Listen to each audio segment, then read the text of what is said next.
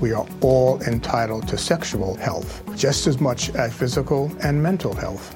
We want to make it easier for folks to find resources. However they engage with us, there's no wrong door. So it's important that people are able to get access to care that is affirming. Talking about what their sex life is, about their concerns, and to make sure they're healthy. Do it for them. Do it for you, Montgomery County. Your sexual health matters. Visit doitforyoumc.org.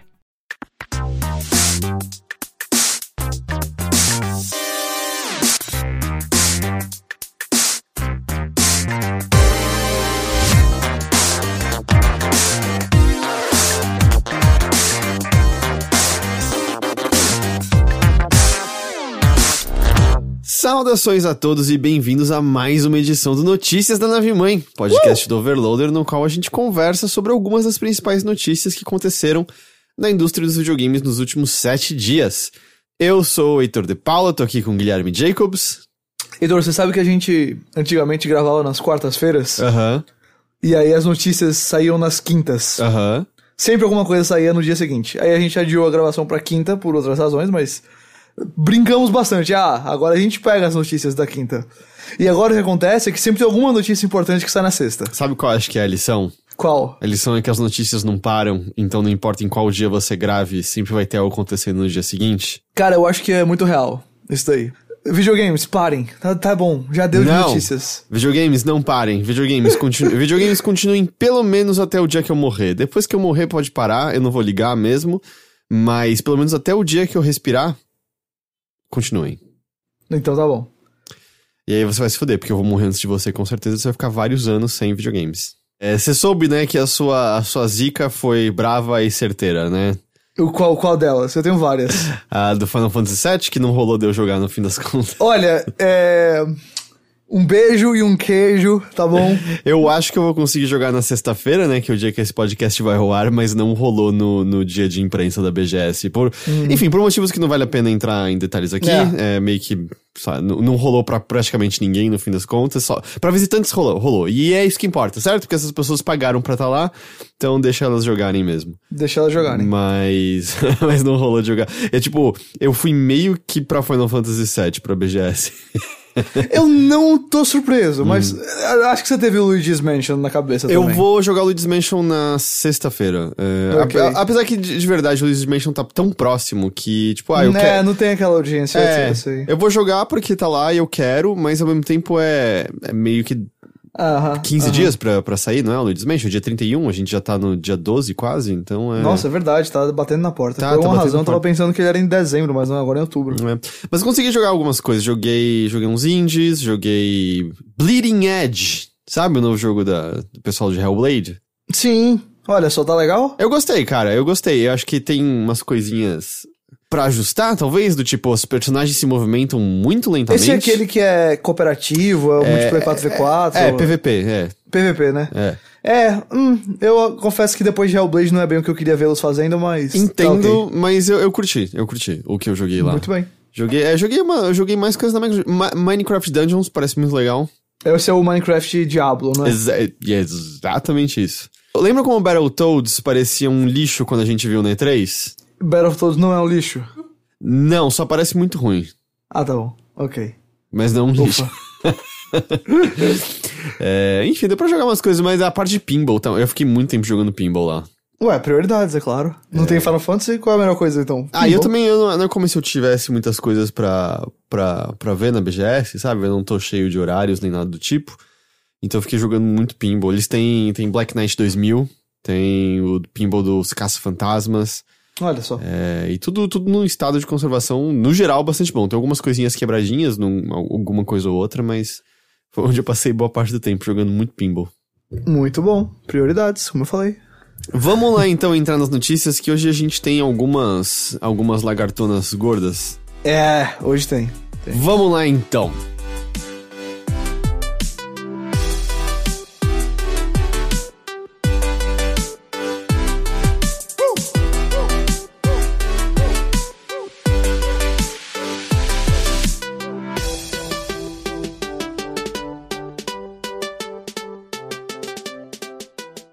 Vamos começar de maneira mais leve.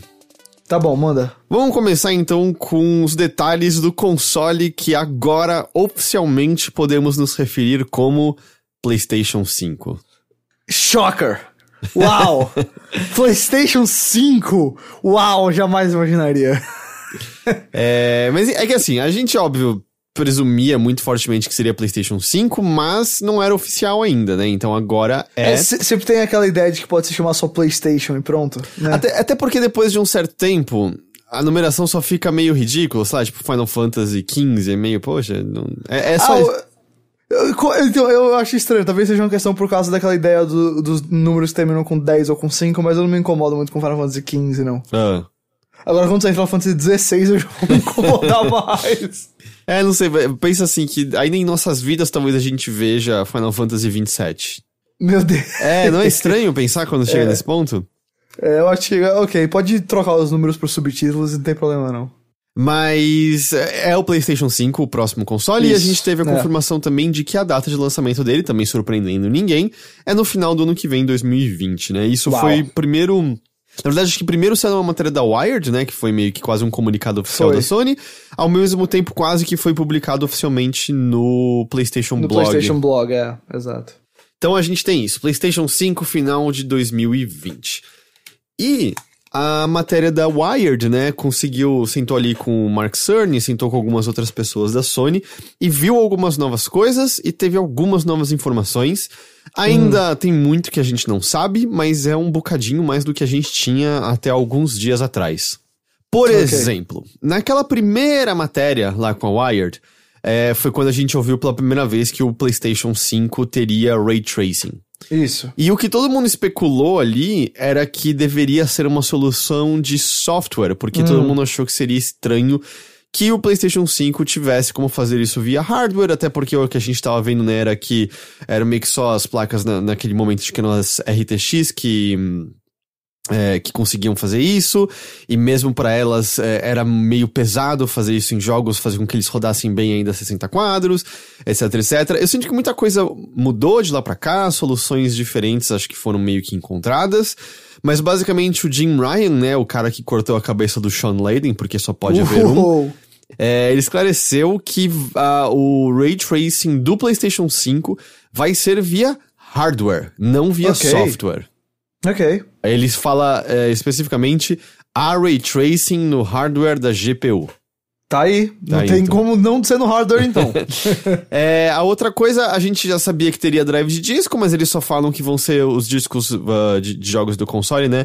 Vão ter capacidade de 100 GB. Isso é o dobro do tamanho de um Blu-ray, é isso? Eu acredito. É por aí. Eu não sei se é exatamente um dobro, mas é bastante. Eu também não sei se um Blu-ray 4K já tem mais capacidade que isso mesmo, já é 100 GB. Vai lendo aí, eu desculpo pra você. Mas enfim, os discos vão ter capacidade de 100 GB e obviamente o console também vai funcionar como um tocador de Blu-rays 4K. E aí entram algumas coisas mais específicas, que a gente já sabe, né, que tanto o PlayStation 5 quanto o próximo console da Microsoft... já tem discos Blu-ray 4K, os triple layers vão até 100 GB. Tá, ok. Então, a gente já sabia, né, já sabia que tanto o PlayStation 5 quanto o próximo console da Microsoft vão ter um SSD, a gente já tá ouvindo como isso talvez seja uma das principais mudanças, né, da próxima geração, porque deve eliminar tempos de loading, deve permitir coisas de design diferentes, né, a gente teve o exemplo de uma versão do Homem-Aranha na qual a velocidade em que ele balança pelas teias é muito maior, porque você consegue carregar a cidade mais velozmente. Exato. E deve ser o fim da gente ver coisas como elevador com conversa, ou a porta que um personagem tem que segurar enquanto o outro passa por baixo, e aí o outro vai e passa, e coisas assim. Exato. E aí o que eles falaram sobre o SSD é que o que eles esperam que o console tenha, né, o que eles estão almejando implementar, é que a instalação dos jogos possa ser mais personalizada. Isso. Então, o que eu acho que é o Cerny que fala nesse momento na entrevista, que em vez de tratar os jogos como um grande bloco de dados, nós vamos permitir um acesso mais detalhado a eles. Em teoria, isso pode se traduzir em permitir que só a porção multiplayer seja instalada, só a campanha, só apagar o pedaço do jogo que você não quer mais, etc. Parte disso é que, atualmente, os jogos normalmente precisam repetir vários assets no conteúdo deles. de forma a fazer com que, vamos dizer, o acesso desses dados pelo HD que a gente tem atualmente seja mais veloz, porque ele não tem que correr até um ponto único onde está armazenado o dado daquele asset. Então o mesmo asset é repetido várias e várias e várias vezes. E aí com o SSD, por conta da velocidade maior de leitura dele, não seria mais necessário você também ficar duplicando informação no disco. O que talvez também leve a jogos com tamanho um pouco menor. Isso até tem sido uma discussão essa semana que saiu que o Call of Duty Black Ops, o Modern Warfare. Quanto? 150 GB? 170? 150, por aí. E acho que e o Red Dead Redemption 2 de PC vai ter 120 GB, uma coisa assim, né? Bastante espaço no HD das pessoas. E o SSD poderia remediar esse tipo de coisa, porque a velocidade de leitura dele já seria muito, muito mais rápida do que a gente tem atualmente. Tudo isso soa muito legal. A gente já chegou a conversar, acho que, sobre isso quando teve a primeira matéria da Wired, em que como funciona pra você ter mais armazenamento do que já vem no console. Dificilmente vai ser o tipo de coisa que você pode comprar e trocar por uma versão maior, entende? Exato. Então, provavelmente você até vai poder plugar um pendrive, um HD externo. Um HD externo pra fazer backup de um save, ou não ter que baixar novamente um jogo. Mas você sempre vai ter que passar o jogo pra SSD pra jogá-lo e, sei lá, vai vir com qual tamanho? 1 tera o jogo, que seja? Aliás, o HD que vem no console vai ser 1 tera. Eu não consigo imaginar vindo muito mais do que isso. Eu não me Olha, eu acreditaria numa versão com 2 tera dos consoles. Talvez a versão básica com 1 tera, mas a versão... Você pode pagar $50 a mais a 2 tera, não sei. Sei, 2 SKUs, e aí um deles é um pouquinho mais caro, sei lá, $50 mais caro, e vem com 1 tera a mais. Apesar que eu acho que isso seria pouco dinheiro pra um SSD 1 tera inteiro. Provável. E eu também fico com um questionamento de... Tudo bem, o Xbox próximo vai ter também um SSD, e vamos presumir que a velocidade de leitura dos dois vai ser equiparável, tá? Porque... Eu acho provável. Vamos supor, acho que não é um absurdo esse pensamento. Mas os jogos ainda vão estar saindo pra PC também. Você ainda vai ter uma base de usuário grandes no PC. E eu não sei se esses jogos vão continuar recebendo portes reduzidos pra Switch de alguma forma, ou pra um próximo Switch, que seja. Mas onde eu quero chegar com isso é...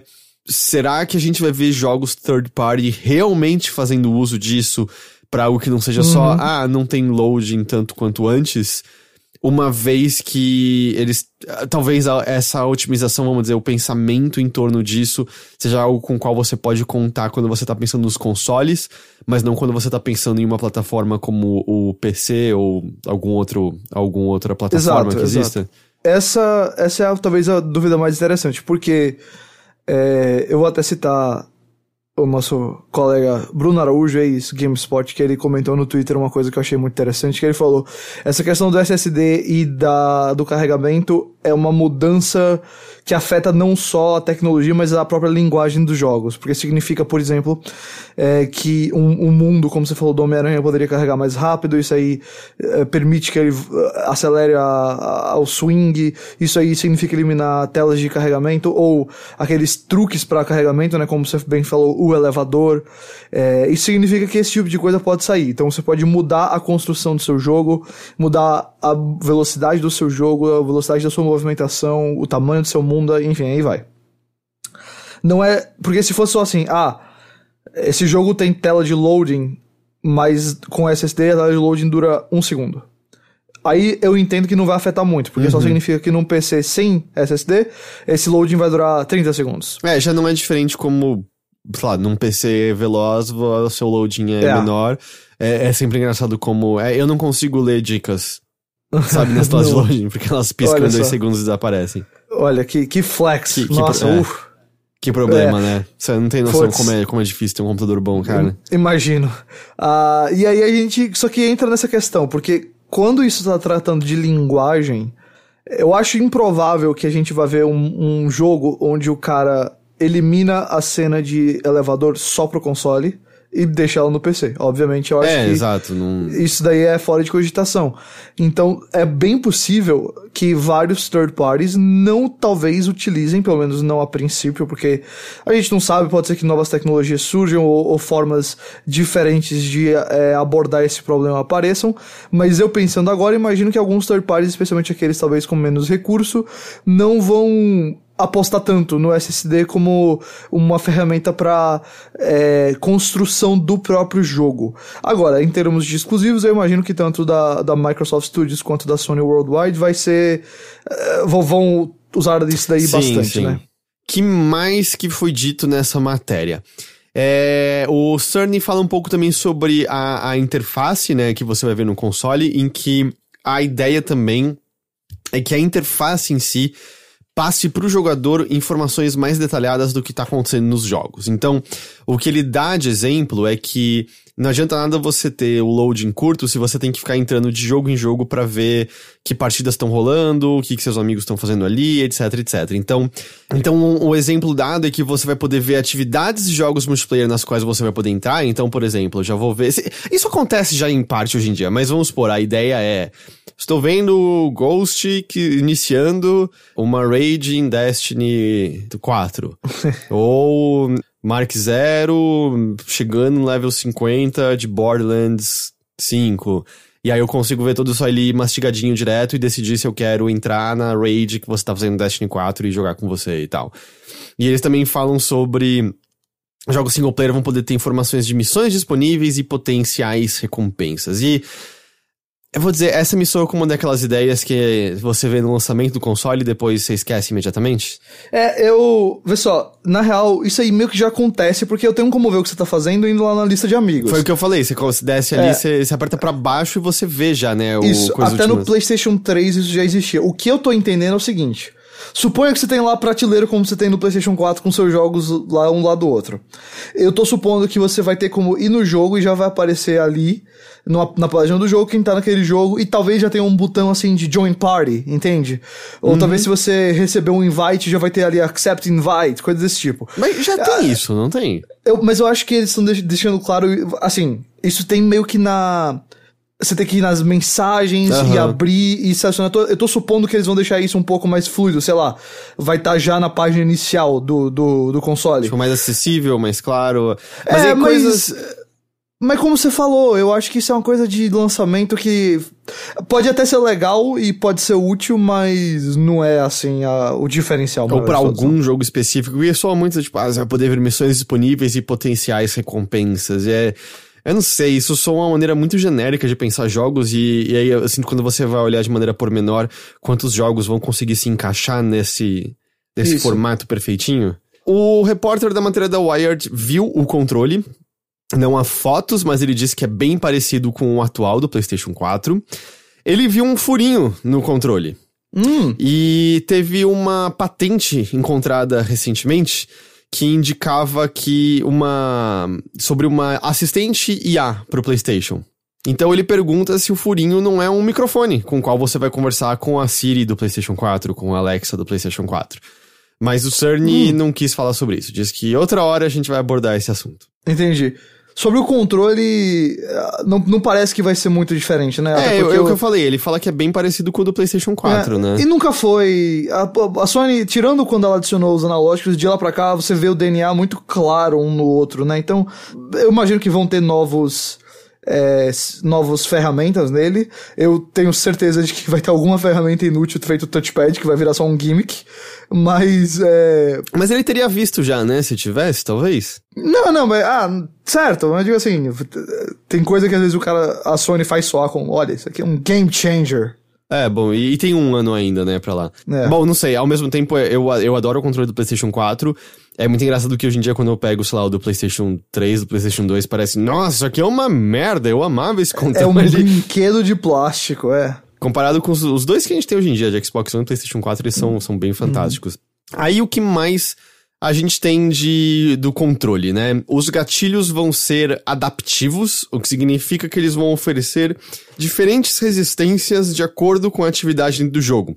Então, o exemplo ali é, por exemplo, se você tá puxando um arco, meio que o gatilho vai poder ser mais duro na hora que você tá apertando ele. Se você dispara uma metralhadora, vai ser diferente. Você tá dirigindo um carro, vai ser diferente. Exato. Você pode ter um gatilho que é a aceleração, o outro que é o freio, e aí tem os pesos diferentes dos pedais, por aí vai. Então vai ser adaptivo dessa maneira, assim, vai ter essa resistência diferente. E aí eles também mencionam que o controle vai ter um feedback áptico, que pela descrição soa meio na direção do que a gente tem do Rumble HD, do Switch, e um pouquinho talvez também daquelas vibrações específicas um pouco diferentes que a gente tem nos gatilhos do controle do Xbox One, mas que infelizmente pouquíssimos jogos usam direito. Eu sinto que na minha cabeça os jogos que usam direito são os Forzas. É sempre nos Forzas que eu aperto os gatilhos e é verdade, né? Tem isso aqui nesse console e tal. É tão... Eu acho isso tão raro que é uma das funções que você mais esquece que existem no controle. Ele também fala que tem um alto-falante no controle, que é uma coisa que era muito legal, eu sinto o uso que alguns jogos fizeram disso no PlayStation 4, e eu sinto que... Eu concordo 100%. Faz uns anos que eu não vejo nenhum jogo usar. Tá aí um gimmick bacana desse negócio. Eu acho que o Sekiro tinha um negócio que o som do parry saía tipo um dele. chuim sai do controle, alguma coisa assim? Eu acho que era isso. E olha, tá aí... ok, isso é besteira, eu sei, não não muda muita coisa, mas é uma experiência legal. Às vezes, sei lá, o personagem que fala com você pelo rádio na missão falava por ali, o aviso sonoro pra recarregar a arma, não sei. Tinha algumas coisas que eles fazem que eu acho que deixam a experiência divertida, então fico feliz que vai ter isso também.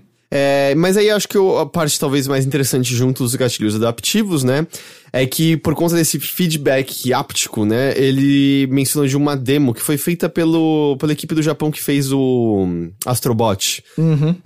Que são vários pequenos segmentos de um personagem correndo por superfícies diferentes, como gelo, areia, lama, e o repórter fala de realmente sentir uma sensação tátil diferente para cada um deles, assim, e ele menciona especificamente sobre sentir o thumbstick, né, a alavanca de maneira diferente por conta desse feedback áptico. Ok, interessante. De sentir ela meio de maneira diferente quando ele tava correndo por cima do gelo, de areia, de lama. Então, eu tô bem curioso pra como isso vai ser, se é o tipo de coisa que... Porque eu sinto que o Rumble HD meio que foi abandonado, e também é uma das coisas que eu sinto que portes de jogos que pro Switch não pensam nem um pouco, porque o desenvolvedor parece que não vai pensar em manipular certinho como isso vai funcionar no Switch, já que ele programou de uma maneira X pras outras plataformas. É por isso que eu digo que talvez esses sejam gimmicks que na hora que você vê mesmo recursos que não vão ser tão utilizados. Os gatilhos eu até entendo mais, mas por exemplo, aí na alavanca mesmo do analógico, enfim, na alavanca, né? Pode ser que depois de algum tempo os desenvolvedores olhem e falem, olha, honestamente, não adiciona muito e vão tirar o recurso disso. E aí a gente não vê mais. Assim... Na descrição da matéria parece mágico, sabe? A ideia de você conseguir sentir meio que a diferença de lama pra areia. Mas então, é aí que tá. Aí é uma demo pensada pra fazer isso. Então, na prática mesmo, assim, ok, talvez você esteja lá num jogo de corrida. Incrível como jogos de corrida parece que são os que mais oferecem isso. Porque você tem uma pista de rally e uma pista de corrida mesmo, e aí obviamente é diferente. Mas eu não sei, vamos supor, Call of Duty Black Ops 3 Reboot aí que vai ter, eu não faço ideia como é que vai ser. Você tem lá uma fase que é na neve e aí outra que é na lama e tal. Mas, putz, será que vale a pena adicionar isso? E aí pode ser que tire um pouquinho da movimentação do jogador e ele já não goste tanto, entende? Bom, mas sabe, vai que o próximo console da Microsoft tem a mesma coisa, e aí de repente é uma parcela grande do mercado que tem, sabe? Não sei. Não, eu entendo ter, eu só não sei até que ponto isso vai se manter assim depois de alguns anos sendo utilizado, entendeu? É uma curiosidade, né, que a matéria conversa com o gerente de produção Toshi Aoki, e eles falam que a equipe responsável pelo controle estava trabalhando em feedback áptico desde o desenvolvimento do DualShock 4. E que tinha a possibilidade de eles incluírem essas mudanças no lançamento do PlayStation 4 Pro. Vem agora um novo controle que tem essas coisas, mas eles mudaram de ideia justamente para não criar uma cisão na experiência para diferentes grupos de jogadores. Certo. Mas o que eles mencionam, de maneira meio resumida, é que essa maior gradação em como você dá o feedback, né, de Rumble, por exemplo, permite que ele apareça mais em certos jogos, assim, ele menciona eu acho que era no Gran Turismo mesmo, que da maneira antiga, pra meio que refletir a maneira como você tava passando por cima de um terreno, a vibração ficava meio que ativa demais, constante, e só se tornava cansativa pros jogadores. Pois é, entendi. E da maneira como tá agora, funcionaria melhor, daria pra você fazer com que fosse mais presente num Gran Turismo da vida. Entendi. Ok. Bom, assim, soa interessante. Isso realmente soa. Eu só volto pro que eu falei e diz assim, eu não sei até que ponto, depois de 2 anos, a gente vai ver isso sendo utilizado muito, mas assim, eu sou a favor que tenha, e eu acho que é legal que eles experimentem, e eu acho que pensar nos controles sempre é muito legal, e, enfim, é realmente o curioso pra ver. Bom, falta um ano só. Mas enfim, é aquilo que a gente sempre pensa de o Infamous Second Son, né, que era bem do começo do console, tendo todo o minigame que se virava o controle de pé, chacoalhava ele, o falante fazia o barulho meio que da bolinha na lata spray, de spray, e aí você fazia o spray com ele, e aí, nunca mais ninguém usou pra porra nenhuma. É tipo o Vita que teve o Uncharted Golden Abyss lá, que você tem minigame pra resolver com o touchpad de trás, você tem minigame que você usa a câmera do Vita pra apontar pra uma luz. É um negócio muito louco, meu Deus do céu. Mas até é divertido esses jogos que experimentam com isso no primeiro ano e meio do console, porque é uns negócios bizarros às vezes. Eu sei que nem sempre é legal de jogar, mas pelo menos são as experiências. Eu até curto essas coisas. Entendi. Que mais que a gente tem de informação?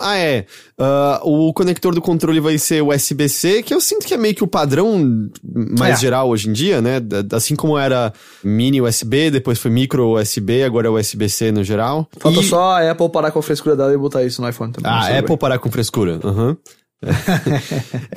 e o controle vai ser um pouco mais pesado que o DualShock 4 atual, disseram, mas falaram que ele ainda assim é mais leve do que um controle do Xbox One com pilhas dentro. Ok.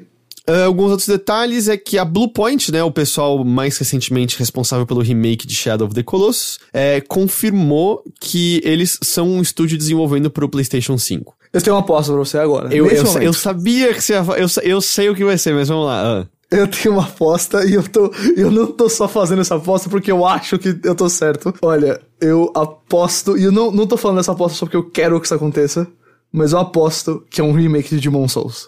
Então, eles já confirmaram que é um remake que eles estão fazendo. Que é a especialidade da Bluepoint. Eles já tinham confirmado há um tempo que eles estão trabalhando num remake, que cresceu, que o estúdio tá grande, né, agora, e aí nessa matéria eles falam, vou só dar uma dica, é algo grande. Então, assim, a primeira coisa que eu diria eu acho que a gente tá errado de que a Guerrilla vai ter algum lançamento. O estúdio da Sony que vai ter algum lançamento é a Bluepoint. Mas você quer dizer no lançamento na chegada do console? Exato, nos primeiros 3 meses do console. Ok, porque dentro do primeiros, acho que uns 6 meses, assim, eu acho que a gente vai ver a Guerrilla. Eu acho que não. Eu tinha esquecido da existência da Bluepoint, eu acho que não. Eu acho que a Bluepoint não é first party, né? Ela é... Mas... Tipo, não, entendo, Entendi mas você acha que eles lançariam sem nenhum exclusivo do Worldwide Studios, só com remake de um Demon's Souls, por exemplo? Vai que... Bom, não sei. Vai que a Sony Japan tem alguma coisa menor. A outra aposta seria essa. E fora, claro, ele vai ter os jogos... Se ele for retrocompatível, como a gente imagina que vai ser, ele teria ali o The Last of Us, o Ghost of Tsushima, jogos que saem em 2020 e estariam lá no lançamento. Então, pode ser também. Mas eu não tinha pensado nisso do Demon's Souls. Eu fiquei pensando, tipo, o que pode ser um remake grande? Porque, tipo, a Bluepoint foi o remake, né, do Shadow of the Colossus. Foi ela que fez os remasters de Metal Gear? Foi ela que fez os remasters do Metal Gear, os remasters do Uncharted. God of War. Eu acho do God of War também. Tá. Normalmente, quando tem essas coleções e o negócio é grande, são eles que fizeram. O Shadow of the Colossus foi o maior trabalho deles, porque foi realmente um remake. Foi só uma remasterização. E quando o remaster é bom, né? Não, porque tem, por exemplo, aquele do Silent Hill, que é horroroso e... Não, eles são talentosos pra caramba no que eles fazem. Você tinha pensado em que jogo? Então, eu não tinha conseguido chegar a um nome. Eu fiquei mais achando que seria algo da geração PlayStation 2 ou primeiro PlayStation. Mas eu não consegui pensar, que da Sony, né, se encaixaria em certo momento eu pensei, será que eles estão refazendo o primeiro Uncharted? E pareceu a ideia mais sem graça do mundo, sabe? Não, isso aí já tem um remaster que eles mesmos fizeram. Olha, porque vê só, da própria Sony, No PlayStation 1 a gente pensa, por exemplo, em Gran Turismo, mas eu acho muito improvável. A gente pensa em, por exemplo, Crash, mas teve agora... Já teve. Tá na mão da Activision e teve já a versão nova, né? No PlayStation 1, o resto que você pensa Metal Gear, mas não é Sony. Você pensa Final Fantasy, mas não é Sony. Tanto que o remake do 7 tá sendo feito também. E aí você pula pro PlayStation 2, e aí você tem, por exemplo, o Shadow of the Colossus, acho que é o primeiro que vem à mente da Sony, e já foi feito. Porque o outro que eu pensaria, por exemplo, seria o God of War. Eu acho muito improvável que eles vão refazer o primeiro God of War, já que o God of War tá nessa fase nova aí. Ico. Seria o outro, mas será que nossa, não mas precisa. pra ser grande... E não precisa. Eu Eu já acho que o Shadow of the Colossus não precisava, mas Ico precisa menos ainda. Eu acho que Demon Souls é uma aposta muito boa. Eu acho que... Até com os servidores desligados atualmente. Muita gente vem pedindo isso aí há alguns anos. Até o Vat Video, que é um youtuber enorme de Souls, fez um vídeo recentemente. Algumas pessoas já começaram a suspeitar de que ele fez esse vídeo não é só porque ele quer, mas é porque ele tá achando que tem coisa vindo, que ele tem as fontes lá, não sei o quê. Então, olha, eu acho que você ter um Souls exclusivo... O Bloodborne saiu ali o quê? No segundo ano do PlayStation 4, mais ou menos. Eu acho que foi em 2015. 2015, começo de 2015. Tinha completado, nem tinha feito 2 anos de PS4 ainda. 1 ano e meio, mais ou menos. Então, assim, eu acho que Souls é uma coisa muito boa pra atrair público. É um nicho grande, um nicho que tá ficando cada vez maior. E você ter um Souls exclusivo no lançamento, rapaz, é bom esse esquema. E, enfim, olha... Se for Demon Souls Remake, alguém pega esse clipe do podcast, pega os últimos 5 minutos e me manda daqui a 2 anos, pra eu ficar feliz. E aquele dev kit, né, a gente já sabia, mas aquele dev kit é de fato verdadeiro, aquele que é o 5 em algarismo romano em cima, que acaba aparecendo, né, um estágio de beisebol, que foi o que... apareceu por conta de um registro aqui do Brasil, não foi? Foi, começou aqui no Brasil. E finalmente, né, a gente conversou sobre isso na semana passada, naquela matéria da Game Daily, sobre a fonte de uma grande third party dizendo que a comunicação com a Sony tava ruim e tava uma bagunça. E o Jason Schreier, né, ele comentou no Twitter que conversou com fontes e que elas deram uma informação oposta àquela divulgada pela Game Daily. De que disseram que a comunicação tá boa e as ferramentas do PlayStation 5 estão chegando em tempo. Pois é, eu não me surpreendo tanto. A gente comentou que essa era a parte mais... que a gente mais achava que poderia talvez ser telefone sem fio, né, tal. Eu não tô muito surpreso. Daquela matéria foi o que eu menos acreditava. Assim, a parte da briga entre o Jim Ryan e o Sean Layden, disputa interna, eu acho que era muito mais provável, mas essa parte aí eu confesso que eu não acreditei muito, não comprei muito na ideia. E, assim, o Schreier é alguém que eu confio pelo que ele já reportou, então que bom, né, porque seria um problema se não fosse o caso. E é isso que a gente tem no momento sobre o PlayStation 5. Heitor, já que a gente tá falando da Sony, dessa questão, a gente até tocou na questão da comunicação interna da Sony. Tem uma outra notícia na pauta que a gente já poderia puxar aqui pra fazer uma depois da outra aqui, da Sony. Então... vamos pra lá? Puxei. Vamos lá, então. A Sony, assim, não tá confirmado, mas... não teve uma oficialização, mas tudo indica... Eu vou dizer que aconteceu mesmo isso aqui, porque acho que as pessoas já foram ao Twitter mencionar e tal. Aparentemente rolou uma onda de demissões na Sony da Europa. Sony Interactive Entertainment Europa... segundo o VGC, esse relato é um site de videogames, e a situação foi que eles supostamente estão perdendo... Então, aí é que eu vou entrar aqui eu quero dar o contexto, vê só. Essa parte das demissões, tudo indica que realmente aconteceu, inclusive uma artista da Sony América que trabalhava no braço norte-americano, né, da equipe criativa também foi demitida, falou que alguns amigos foram demitidos, e que isso aí foi inclusive no dia das notícias do PlayStation 5, acabou sendo... esquecido um pouquinho isso daí por conta das notícias lá do PlayStation 5, e aí teria sido na Sony Europa em si que a gente tem os números mais específicos. Foram algumas dúzias de empregados, eles todos receberam aviso prévio, e aqueles que devem ser entrevistados para suas posições tiveram entrevistas e reuniões marcadas com a Sony. A parte dessa matéria que eu tenho uma certa dificuldade, e que eu acho que até a questão do próprio Schreier ter falado isso daí leva a gente a acreditar que talvez não seja bem o caso, foi uma questão de que a supostamente o braço norte-americano da Sony tá tendo uma influência cada vez maior na Sony global, o que aí até aí talvez não seja uma surpresa muito grande, Estados Unidos é o mercado mais importante, por aí vai. Mas, e aí supostamente essa falta de influência da Sony Europa é o que causou as demissões. Aí eu não sei como é que chega a isso, porque eu não consegui apurar quem foram as pessoas demitidas, até porque rolou também demissão na Sony americana, então é meio difícil de conectar esses dois lados. Mas aí ainda dentro da matéria o VGC vai dizer que essa questão da influência afetou a comunicação entre os dois braços, e que a Sony Europa, por exemplo, não sabia da matéria do Wired, nem que o PlayStation Blog americano ia soltar. Essa parte eu acho muito difícil de acreditar, porque, por exemplo, o PlayStation Blog japonês estava sabendo e soltou 1 minuto antes do PlayStation Blog americano, o pessoal averigou. Então, quanto a isso, eu não sei. Eu realmente não quero duvidar dessa parte da influência, eu acho que é possível que esteja acontecendo com mais foco na Sony norte-americana, mas não consegui conectar isso com as demissões hoje, até porque aparentemente rolaram demissões na Sony americana também, mas aí talvez o que a gente pode ter de concreto é que realmente aconteceram demissões, parece que a Sony não usou de práticas ruins nessas demissões como algumas outras empresas, mas sempre fica os nossos sentimentos de tristeza porque pessoas aí perderam o emprego e vão passar por dificuldades. Entendi. Vamos aproveitar que a gente tá meio no gancho do globalismo. Já sei pra onde a gente vai. Vamos pra grande de hoje, a mais complicada de hoje, mas eu imagino que tá todo mundo já sabendo, mas obviamente não tem como a gente não falar, porque... É a notícia que ocupa basicamente 2 páginas da pauta da gente. E eu acho que é uma que a gente ainda acho que vai ver algumas repercussões dela, até porque até agora, no momento que a gente tá gravando isso, a Blizzard ou a Activision, mas a Activision não se pronunciou de maneira nenhuma, e eu acho que o furor e burburinho em torno ainda tá só crescendo, eu acho que nem chegou no ápice ainda. Uhum. Que eu peço perdão que eu não tenho ideia de como é a pronúncia minimamente correta do nome do indivíduo, mas Chung N-Y, alguma coisa assim?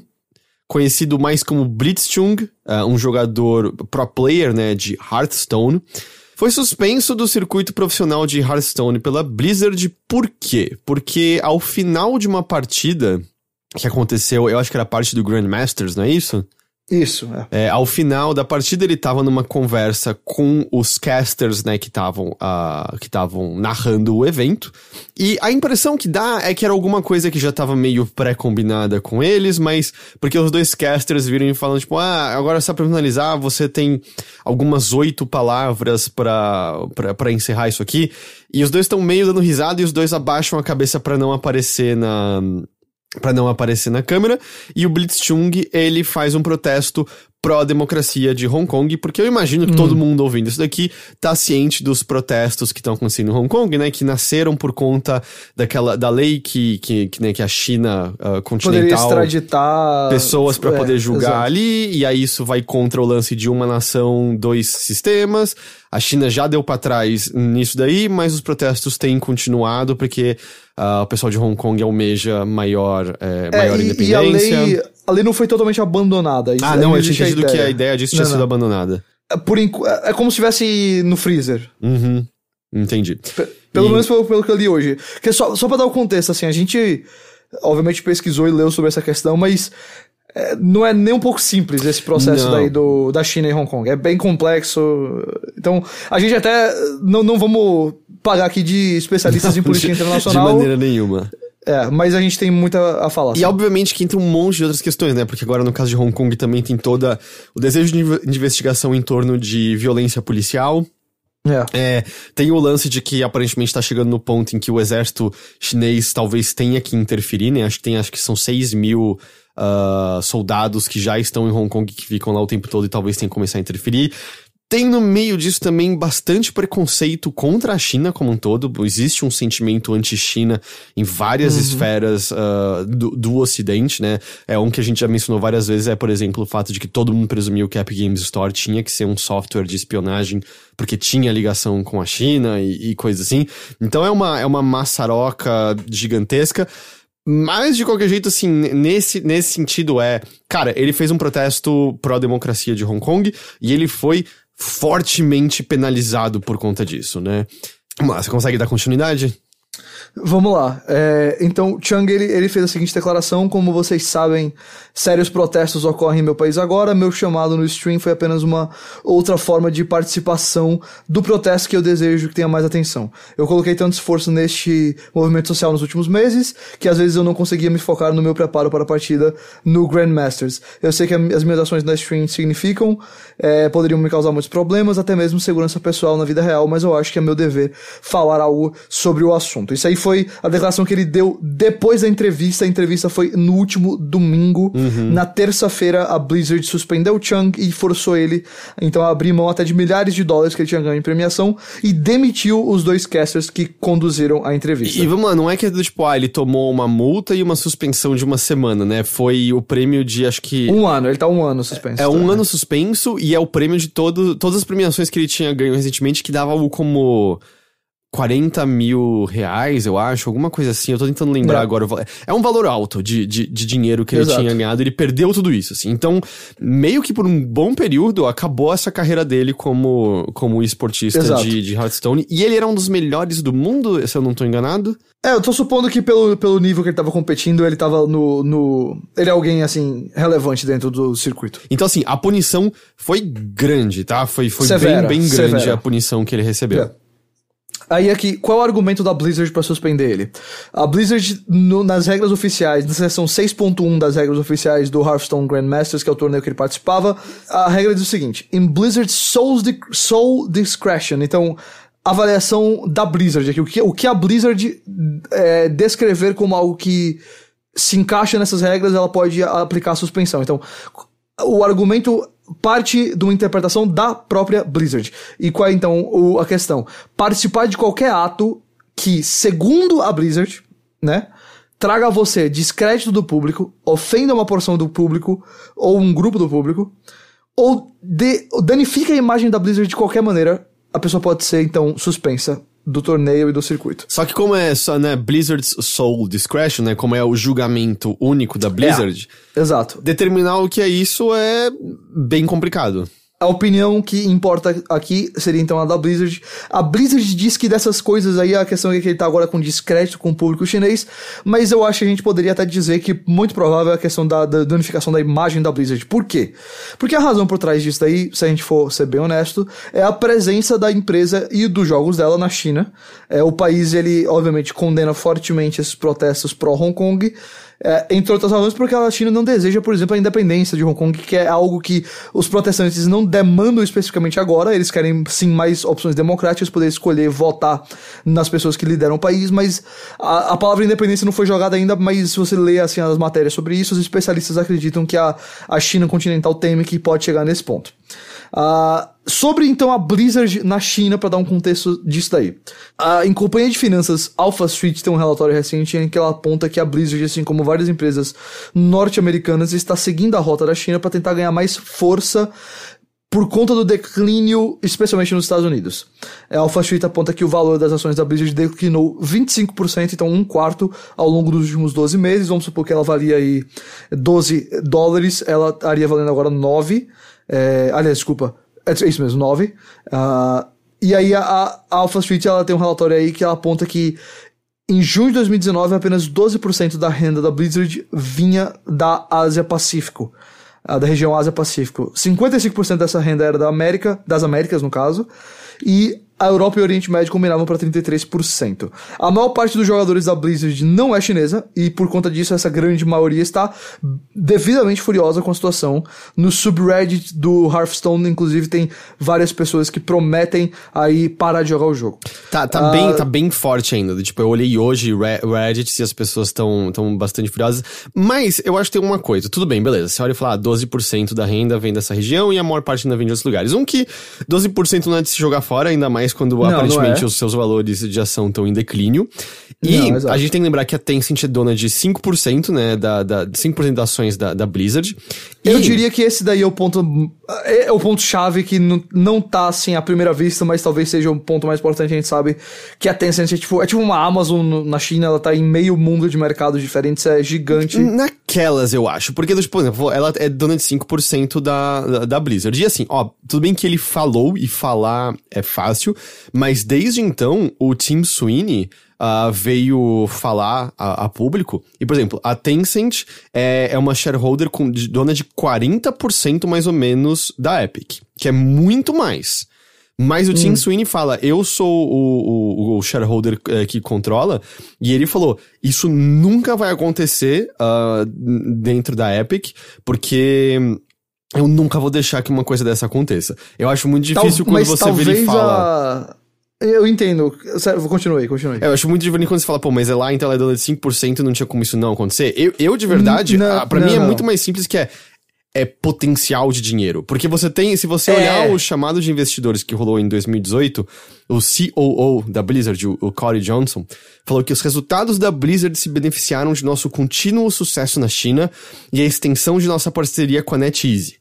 Construindo em cima de nossa parceria de 11 anos, os acordos expandidos ocorrerão até janeiro de 2023 e refletem um valor substancial e oportunidade para o conteúdo da Blizzard na China. A gente sabe que tem marcas da Blizzard que são muito grandes por lá, e eles têm, num futuro próximo, o lançamento de, por exemplo, Diablo Immortal. Que é feito pela Blizzard com a NetEase. Com a NetEase, e é um jogo que, ao que tudo indica, é muito mais voltado pro mercado chinês do que pra outras partes do mundo. Tem tudo pra ser gigante lá. Mas eu digo essa questão da Tencent, não porque, tipo assim, a Tencent com 5% fez a Blizzard causar isso.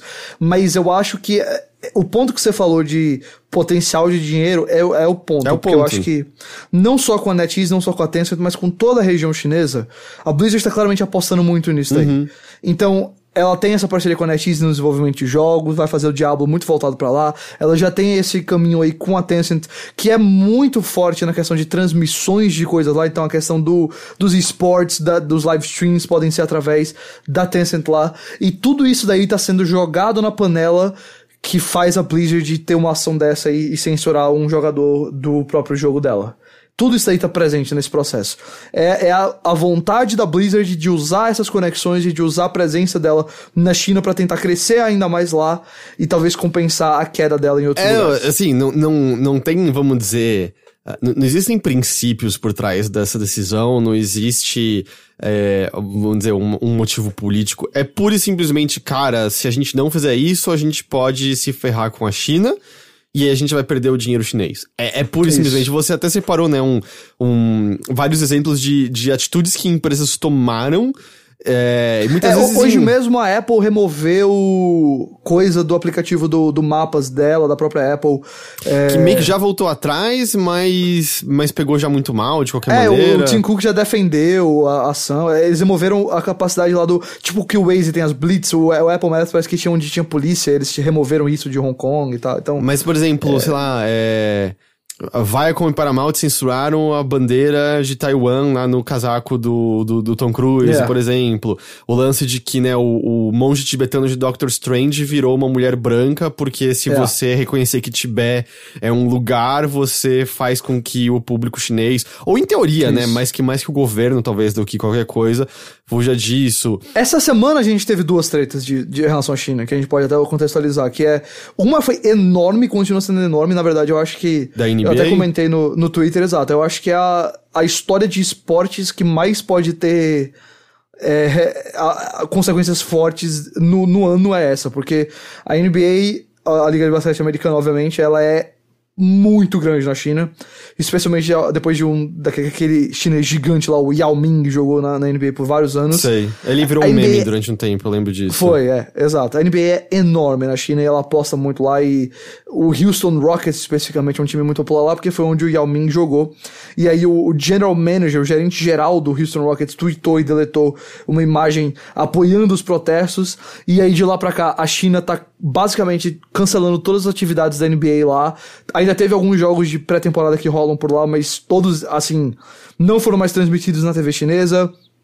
banners de divulgação foram removidos, a China ameaçando, assim, muita coisa, mas a NBA até agora tem se mostrado contra também, assim, ela meio que cedeu no começo, mas agora tá puxando o freio de mão, diz assim, olha, a gente não vai pedir desculpa porque a gente é uma liga que propõe a liberdade de discurso, então a gente não pode meio que punir o cara, mas enfim, tá tendo muita tensão nesse processo porque a NBA aposta muito no dinheiro da China e o dinheiro, segundo os acordos da NBA, por exemplo, a renda da liga, inclusive o dinheiro que vem da China é dividido entre os donos dos times e entre os próprios jogadores, 50-50. Então, se a renda da China diminuir, pode ser, por exemplo, que o teto salarial dos jogadores abaixe e aí isso afeta movimentações de contrato, um monte de coisa. Sei. Eu não vou entrar aqui pra não demorar, mas é uma treta enorme que tá acontecendo e justamente pelo mesmo motivo. Dinheiro. Apoio ao protesto que pode, exatamente, afetar financeiramente. E aí naquele questão. link que você colocou, sabe, do tipo, a Mercedes teve que pedir desculpa por machucar os sentimentos das pessoas da China porque usou uma citação do Dalai Lama no Instagram. A Audi teve que se pedir desculpas porque usou um mapa errado que aparecia a China sem Taiwan. A Zara teve que pedir desculpas porque listou Taiwan como um país separado no seu site. Ray-Ban teve que mudar a descrição do seu site de Taiwan e Hong Kong pra China, Taiwan e China, Hong Kong. Aparentemente, casters da Riot não podem chamar o time Hong Kong, não podem usar as palavras Hong Kong, então o time Hong Kong Atitude tem que ser chamado de HKA. Várias pequenas coisas que todo mundo se dobra pra não ofender de maneira nenhuma a China, pra voltar pro denominador comum, que é não perder dinheiro. É isso. Exato. Sem dúvida nenhuma, esse é o ponto, esse é onde a gente tem que chegar, a questão é grana. Tem mais coisa aqui da Blizzard que a gente pode continuar sim, com certeza. né? E eu só queria falar assim, que no fim também o que aparece é que, no caso da NBA me parece também que é algo similar, mas dessa vez estourou de uma maneira que eu acho que a empresa não esperava e eles possivelmente vão se ferrar, ou vão sofrer alguma repercussão no processo, que desde então outras coisas que aconteceram foi que tá rolando um campeonato, o American Collegiate Hearthstone Championship. É o universitário do Hearthstone que rola entre as universidades. E uma equipe American University tava pra perder isso transmitido, e eles seguraram uma placa na stream dizendo liberte Hong Kong e boicote a Blizzard. A transmissão cortou imediatamente e os casters fingiram que nada aconteceu.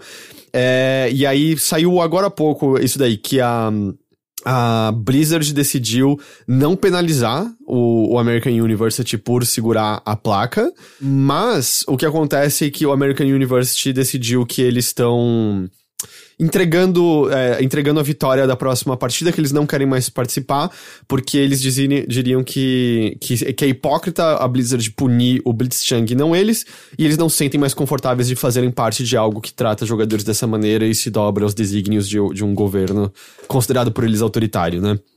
Então, tipo, aconteceu isso. Brian Kibler é um ex-pro player de Hearthstone e aparece em eventos oficiais, e eu acho que ele tava marcado até pra ser streamer, caster na BlizzCon, né? Que aliás, que timing pra isso estourar, né? No colo da Blizzard. A BlizzCon mês pra BlizzCon. Tudo mês. Isso? Até menos, né? No dia 1º e 2º de outubro? É menos de um mês, é verdade. Inclusive, acho que foi o próprio Jason Schreier que comentou que a Blizzard esse ano, por conta do como o público da BlizzCon se decepcionou com os anúncios do ano passado, com o Diablo especialmente, eles estariam preparando anúncios pesados, assim, pra esse ano, sabe? Um negócio assim, um showzaço da BlizzCon. Então, o timing é realmente assim, a Blizzard não podia pedir um timing pior. Talvez só se fosse no fim de semana antes do negócio, mas na hora mesmo. E aí o Kibler, ele é um caster em streams oficiais da Blizzard, ele anunciou que ele não vai mais ser o caster do Grandmaster que vai acontecer na BlizzCon. Ele afirmou que a decisão dele é em resposta ao tratamento que ele considera severo dado ao Blitzchung. E aí isso é aspas dele. Eu entrei em contato com a Blizzard e os informei que eu não me sinto mais confortável em narrar as finais da Grandmaster na BlizzCon. Eu não serei um rosto sorridente na câmera que apoia esta decisão. A não ser que algo mude, eu não terei mais envolvimento com os Grandmasters a partir de agora. E ele fala que, pessoalmente, ele deixa as posições as posições políticas dele fora desse trabalho dele com a Blizzard. E ele acha que o Blitzchung, de fato, não acatou as regras do campeonato. Mas o que fez ele tomar essa decisão é que ele considera a severidade da punição muito, muito grande. Pra ele deveria ser uma multa, uma suspensão durante um tempo, mas o nível do que eles fizeram ele considera incompatível com o ocorrido. Ok, tá certo. O Daily Beast reportou que um pequeno grupo de empregados da Blizzard participou de uma paralisação. Isso foi, acho que anteontem ou ontem. Um dos empregados que conversou com o Daily Beast disse que a ação que a Blizzard tomou contra o jogador é chocante, mas não surpreendente. A Blizzard ganha muito dinheiro na China, mas agora a empresa está nessa posição desconfortável em que não pode acatar aos próprios valores. Pessoas de diferentes departamentos protestaram naquela estátua de orc, sabe? Que tem na frente do prédio deles. Acho que é em Irvine, se eu não estou enganado. Isso, exatamente. Em torno dessa estátua do orc tem um círculo no chão com os valores da Blizzard. E 2 desses valores foram tapados com papel porque numa forma de protesto de dizer que a Blizzard não tá acatando esses valores que ela diz ser dela, que um deles é pense globalmente e o outro é todas as vozes importam. Pois é. Que as vozes importam desde que elas não provoquem um rombo financeiro na gente. Mas o protesto foi pequeno, assim, variou. As pessoas que iam protestar na frente meio que alternavam durante o dia todo, mas os relatos indicam que foi entre, assim, 10 a 30 pessoas que tinha em cada momento. Mas o que acontece é que parece que onde fica isso é possível de ser visto pela gerência sênior, a gerência mais elevada da Blizzard. Então eles estão cientes do que tá acontecendo na empresa deles. E eu não duvido que é um daqueles casos que, acho que a gente já falou sobre isso nas últimas 2 semanas, que tá acima da folha de pagamento dessas pessoas. Que um artista na Blizzard vai conseguir fazer contra isso? Exato. E aí, teve também declarações de políticos dos Estados Unidos, né? 2 senadores, o Marco Rubio, né, que sentiu o cheiro de carniça e foi se aproveitar. Obviamente tem um puta de um cinismo em volta disso, porque é alimentado em torno de sentimento anti-China, definitivamente. Mas o Marco Rubio, ele tweetou: reconheça o que está acontecendo aqui. Pessoas que não vivem na China devem se autocensurar ou enfrentar suspensão. A China usando acesso ao mercado como contrabalanço para destruir a livre expressão globalmente. E Ron Wyden disse: a Blizzard mostra que está disposta a se humilhar para agradar o Partido Comunista Chinês. Nenhuma empresa americana deveria censurar chamados à liberdade para ganhar dinheiro. E aí, é aquilo de... Cara, alterar o próprio produto para agradar o mercado chinês está acontecendo há muito tempo já e provavelmente só vai se intensificar a partir de agora. Exato. Mas o lance é justamente o quanto uma pessoa foi punida por conta disso. E aí, a outra... Exato. E aí, tipo, a cerejinha do bolo, assim, foi que algumas pessoas em protesto resolveram apagar a conta delas. E não sabemos o motivo. Se foi porque os servidores não aguentaram, se foi porque a Blizzard, num desespero, bloqueou isso propositadamente, momentaneamente. Não sabemos, mas durante um tempo, as pessoas não estavam de fato conseguindo apagar suas contas. Aparecia uma mensagem de erro. Depois voltou a poder ser feito. Se você ouvindo isso quer apagar a sua conta da Blizzard, você consegue fazer isso aqui agora. Muita coisa pra comentar. Assim, eu acredito que a Blizzard definitivamente errou. Assim, eu acho que o cara... Assim, talvez... talvez realmente, se ele tem que concordar com as regras ali do torneio, ele talvez não devia ter falado ali naquela hora, não sei. Eu sou da opinião de que é meio que... Olha, o cara tá sendo entrevistado e ele é de lá e ele se importa com isso. Assim, minha impressão seria deixar o cara falar. E aí, se tiver outras circunstâncias aí consequências que podem vir disso, sei lá, um patrocinador sai do time dele, alguma coisa desse tipo acontece, aí é com ele. Mas a Blizzard, eu acho que eu concordo, assim, até com achei interessantíssima a posição lá do Caster, dizendo assim, olha, eu acho que talvez ele tenha errado no lugar que ele falou, mas a punição é muito forte. E eu acho também, porque você tá eliminando 2 anos, basicamente, da carreira do cara. 2019, que ele teve que dar as premiações, abrir mão das premiações, e agora também suspense 2020, basicamente inteiro, porque vamos supor que foi um ano até, sei lá, novembro de 2020, é basicamente o ano todo. E aí ele não vai conseguir, por exemplo, se classificar para a BlizzCon do ano que vem, e outras coisas do tipo. Então, eu achei muito incoerente justamente com os valores que a própria Blizzard prega esse tipo de posição. E não acho que a gente precisa nem entrar no mérito de Hong Kong versus China aqui pra falar isso. Eu acho que é uma posição assim muito severa mesmo da Blizzard. Eu acredito que eles erraram a mão nisso aqui com o peso assim muito forte.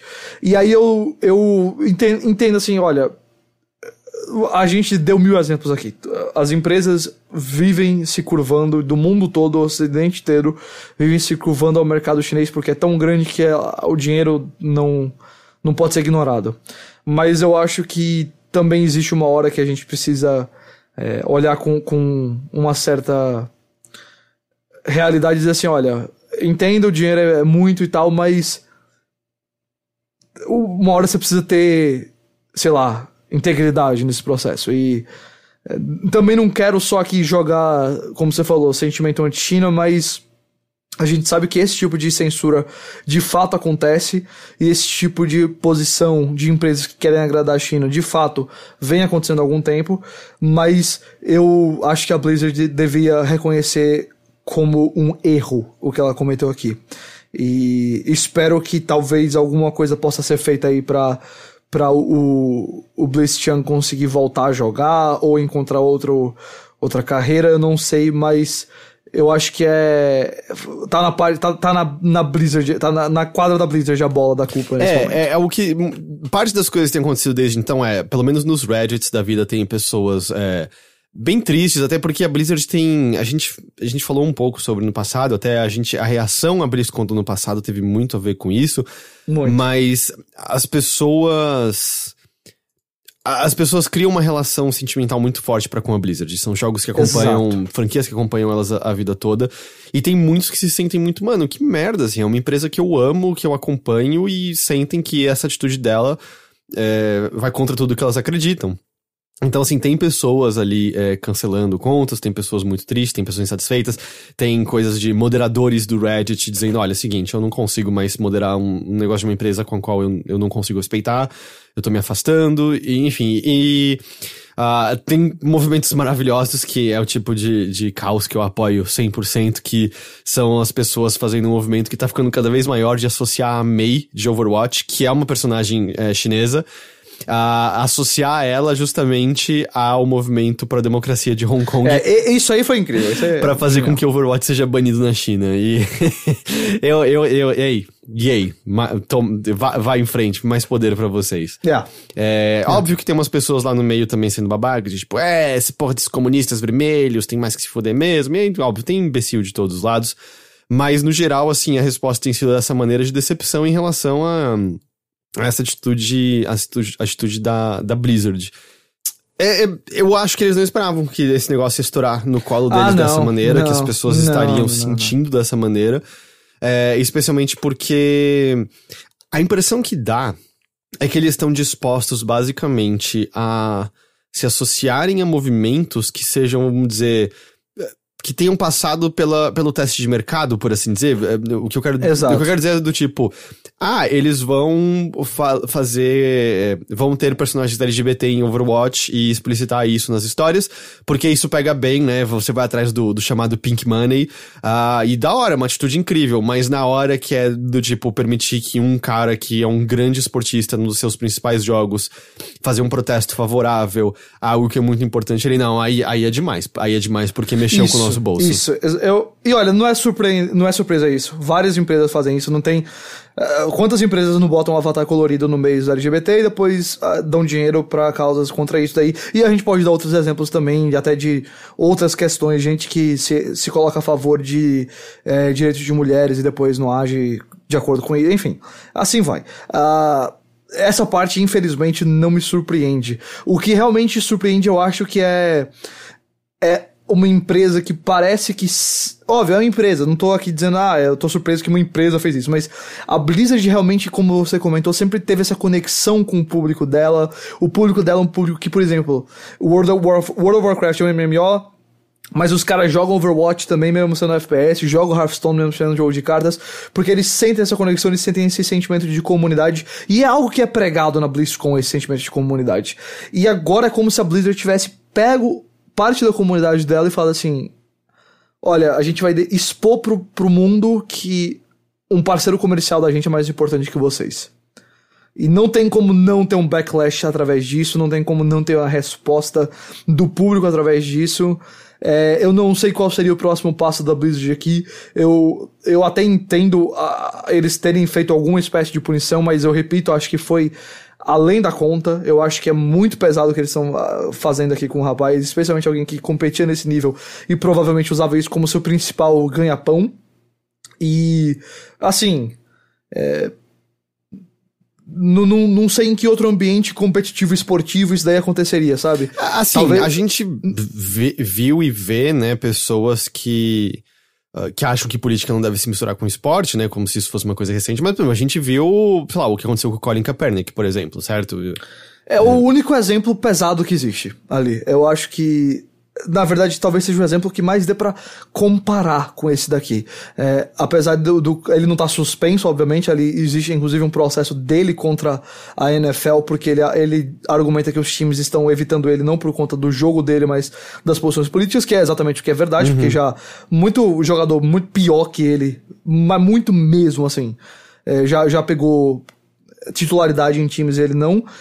Mas, por exemplo, a gente sabe, pra puxar aqui, ali eu acho que é em questão da NFL ser uma liga ainda muito conservadora, tanto na política quanto no perfil de quem assiste. Mas, por exemplo, a NBA, que é muito mais aberta, muito mais internacional, muito mais progressista, há algum tempo os times se recusam a ir pra Casa Branca por causa do Donald Trump. E nenhum jogador foi punido ou suspenso ou perdeu patrocínio por causa disso. Então, é um caso que até mostra que, por exemplo, assim, esses esportes, a NBA, ela obviamente é uma empresa e tudo mais, mas ela não controla especificamente seus jogadores. A Blizzard, ela é quem cria o jogo e quem realiza os torneios e tá tudo na mão dela. Então ela tem muito mais poder pra agir dessa forma do que uma liga esportiva como, sei lá, a Premier League de futebol na Inglaterra teria. Não sei. E aí, por conta disso, ela tem o total controle do que tá sendo feito, do que tipo de punição é. Não existe como, por exemplo, na própria NFL e na própria NBA, um sindicato dos jogadores, como pra defender os direitos dos jogadores e negociações de contrato, isso basicamente não existe. O máximo o cara tem um agente. Então, assim, a Blizzard tem o total poder aqui. Isso aqui realmente tá na mão da Blizzard. Não teve... O Blitzchung não tem, assim, muitas avenidas pra recorrer da decisão e pra se defender, a não ser botar na internet que ele se sente injustiçado. Que eu acho que ele tá certo de se sentir. Então... Eu, assim, não tenho pra onde ir. Tá na mão da Blizzard a situação. Se eles quiserem mudar alguma coisa e talvez aí sofrer consequências financeiras com a China, eles podem. E se eles não quiserem, eles podem continuar suspendendo o rapaz e continuar com essa atitude que vai deixar muita gente com raiva. E eu acho que compreensivelmente com raiva. O louco é assim, não ter tido, sabe, um Bob Kotick da vida, não falou nada. Não, mas ele tá doido pra que esqueçam que ele tem envolvimento com a Blizzard. Sabe quem tá muito feliz agora? Quem tá muito feliz é o Mike Morhaime, que saiu da Blizzard e tá de férias no Havaí, sei lá onde. Ele tá vendo isso aí e fala assim, opa, não foi na minha gerência, aleluia. É possível. Mas, enfim, é isso que a gente tem agora e eu acho que a gente vai ter mais desdobramentos ainda, ou no mínimo as pessoas ainda mencionando, porque a conversa em torno tá bem forte. Eu pelo menos tenho sentido. Tô pensando se tem mais algum fato que seja, mas eu acho que é isso que a gente tem sobre... É isso e a gente provavelmente vai comentar mais no futuro. Mas, bom, então é isso, Blizzard, China. E, bom, muito curioso sobre BlizzCon, assim, você acha que eles mencionam qualquer coisa no palco sobre isso? Eu acho que não, né? Olha, só se for assim, cancelamos a suspensão, sabe? Só se for pra ser uma volta olímpica de PR pra Blizzard. Eu acho que em nenhuma outra situação eles vão falar isso. Mas, por exemplo, em todos os painéis que tem abertura pra perguntas, os caras vão estar treinados pra responder isso aí. Nossa, eu não tinha pensado nisso, puta. Não, mas vai ter um treinamento de PR intensivo, com certeza. Se eles não forem voltar atrás e dizer, olha, o cara tá de volta, porque se eles fizerem isso aí, eles só ganham PR como pelo menos a China mainland, né? Se não for isso, se eles mantiverem essa posição, pode ter certeza que ou eles vão proibir os caras de responder, ou alguma coisa do tipo, mas os fãs não vão estar nem aí, só vão continuar perguntando. Porque tem gente falando de levar cartazes pro Hong Kong pra ficar segurando na plateia, vai aparecer no stream, provavelmente. E tem vários símbolos, né? Por exemplo, o próprio Blitzchung, ele tava usando, né, uns goggles e uma máscara que é uma coisa que ficou muito associada, né, às pessoas que estão protestando lá em Hong Kong. Isso. Guarda-chuvas também tem sido um símbolo muito associado ao protesto. Isso. Então, tipo, o pessoal do público ali pode, por exemplo... Máscaras de respirar o ar. ou abrir um guarda-chuva na hora de fazer a pergunta, por exemplo. E muitas maneiras eu não tinha pensado nisso. Uau, eu vou acompanhar de maneira intensa os Q&As. A BlizzCon virou mais interessante por causa disso. A quantidade de clipe desse negócio que vai sair na internet, se isso realmente acontecer, rapaz, prepare-se. Aliás, né, a partida do Blitzchung e a entrevista foi completamente apagada. Assim, você encontra pessoas que repostaram, mas foi completamente apagada. E eu diria até uma coisa, isso tem uma chance de dar um backfire até pra questão da China com o Hong Kong, porque muita gente, eu acredito, todos esses casos, até o episódio do South Park que teve essa semana e tudo mais, o caso da NBA, o caso da Blizzard, tem gente que tá se inteirando disso agora e entendendo a situação, e eu acho que olhando pra isso e falando assim, opa, peraí, como assim então gente da minha comunidade tá sendo censurada, tá sendo suspensa por conta de liberdade de discurso, sabe? Uhum. Então, não me surpreenderia se tem gente que, por exemplo, vai pra BlizzCon, não fazia nem ideia do que tava acontecendo lá, talvez só soubesse que tinha protesto, mas não sabia de nada, e agora vai se colocar a favor dos protestos por causa disso. O Rod Breslow, né, o Slash no Twitter, é um cara muito, muito ligado a esportes, ele foi falar sobre esse assunto no Yahoo, ele foi falar até na Fox News, ele foi em vários lugares falar, então assim, acho que isso dá também noção do tamanho mainstream que tá sendo essa situação, né, que tá aparecendo em canais de televisão nos Estados Unidos, mas ele menciona justamente assim, que justamente esses dois grupos, né, que pegaram, são dois grupos com um público fervoroso e muito fã daquilo. Tipo, fã de esporte é muito fã, e fã de videogames como um todo são muito fã disso que eles gostam, e ainda por cima são muito tech-savvy, né? São muito ligados na internet, em comunicação, em compartilhar informação um com o outro. Então, vamos dizer, o repúdio ao que aconteceu, a insatisfação que aconteceu, talvez tenha acontecido em dois dos grupos que mais vão dialogar entre si e espalhar do que poderia ser em outras comunidades. Sem dúvida, é enorme. Então, de fato, vamos prestar atenção nisso daí, que vai ser uma das histórias talvez mais importantes do ano de videogames. E vamos ver se de repente os números de Magic the Gathering ou algum outro jogo de carta vão crescer do nada agora. Se eu sou o Gwent, meu amigo, eu faço uma expansão de Hong Kong agora.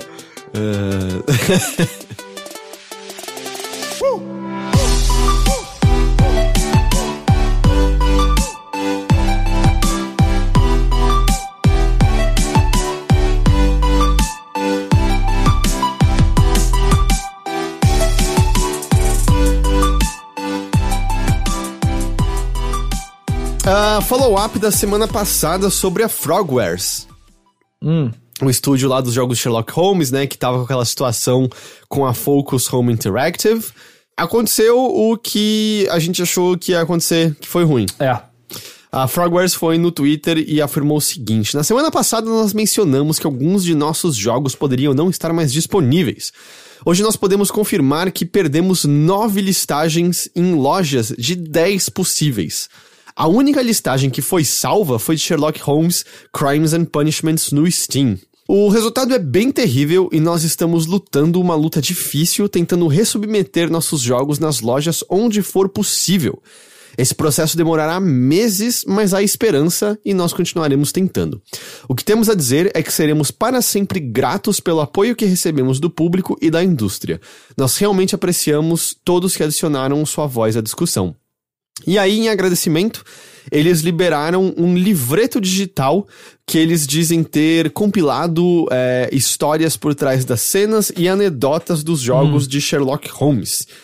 O nome desse livreto é Sherlock Holmes, Memories, Stories, Thoughts. Ok. E aí você pode baixar de graça. Você pode encontrar... Tem um link direto que eu vou deixar no post aqui do podcast. Você pode entrar no PDF.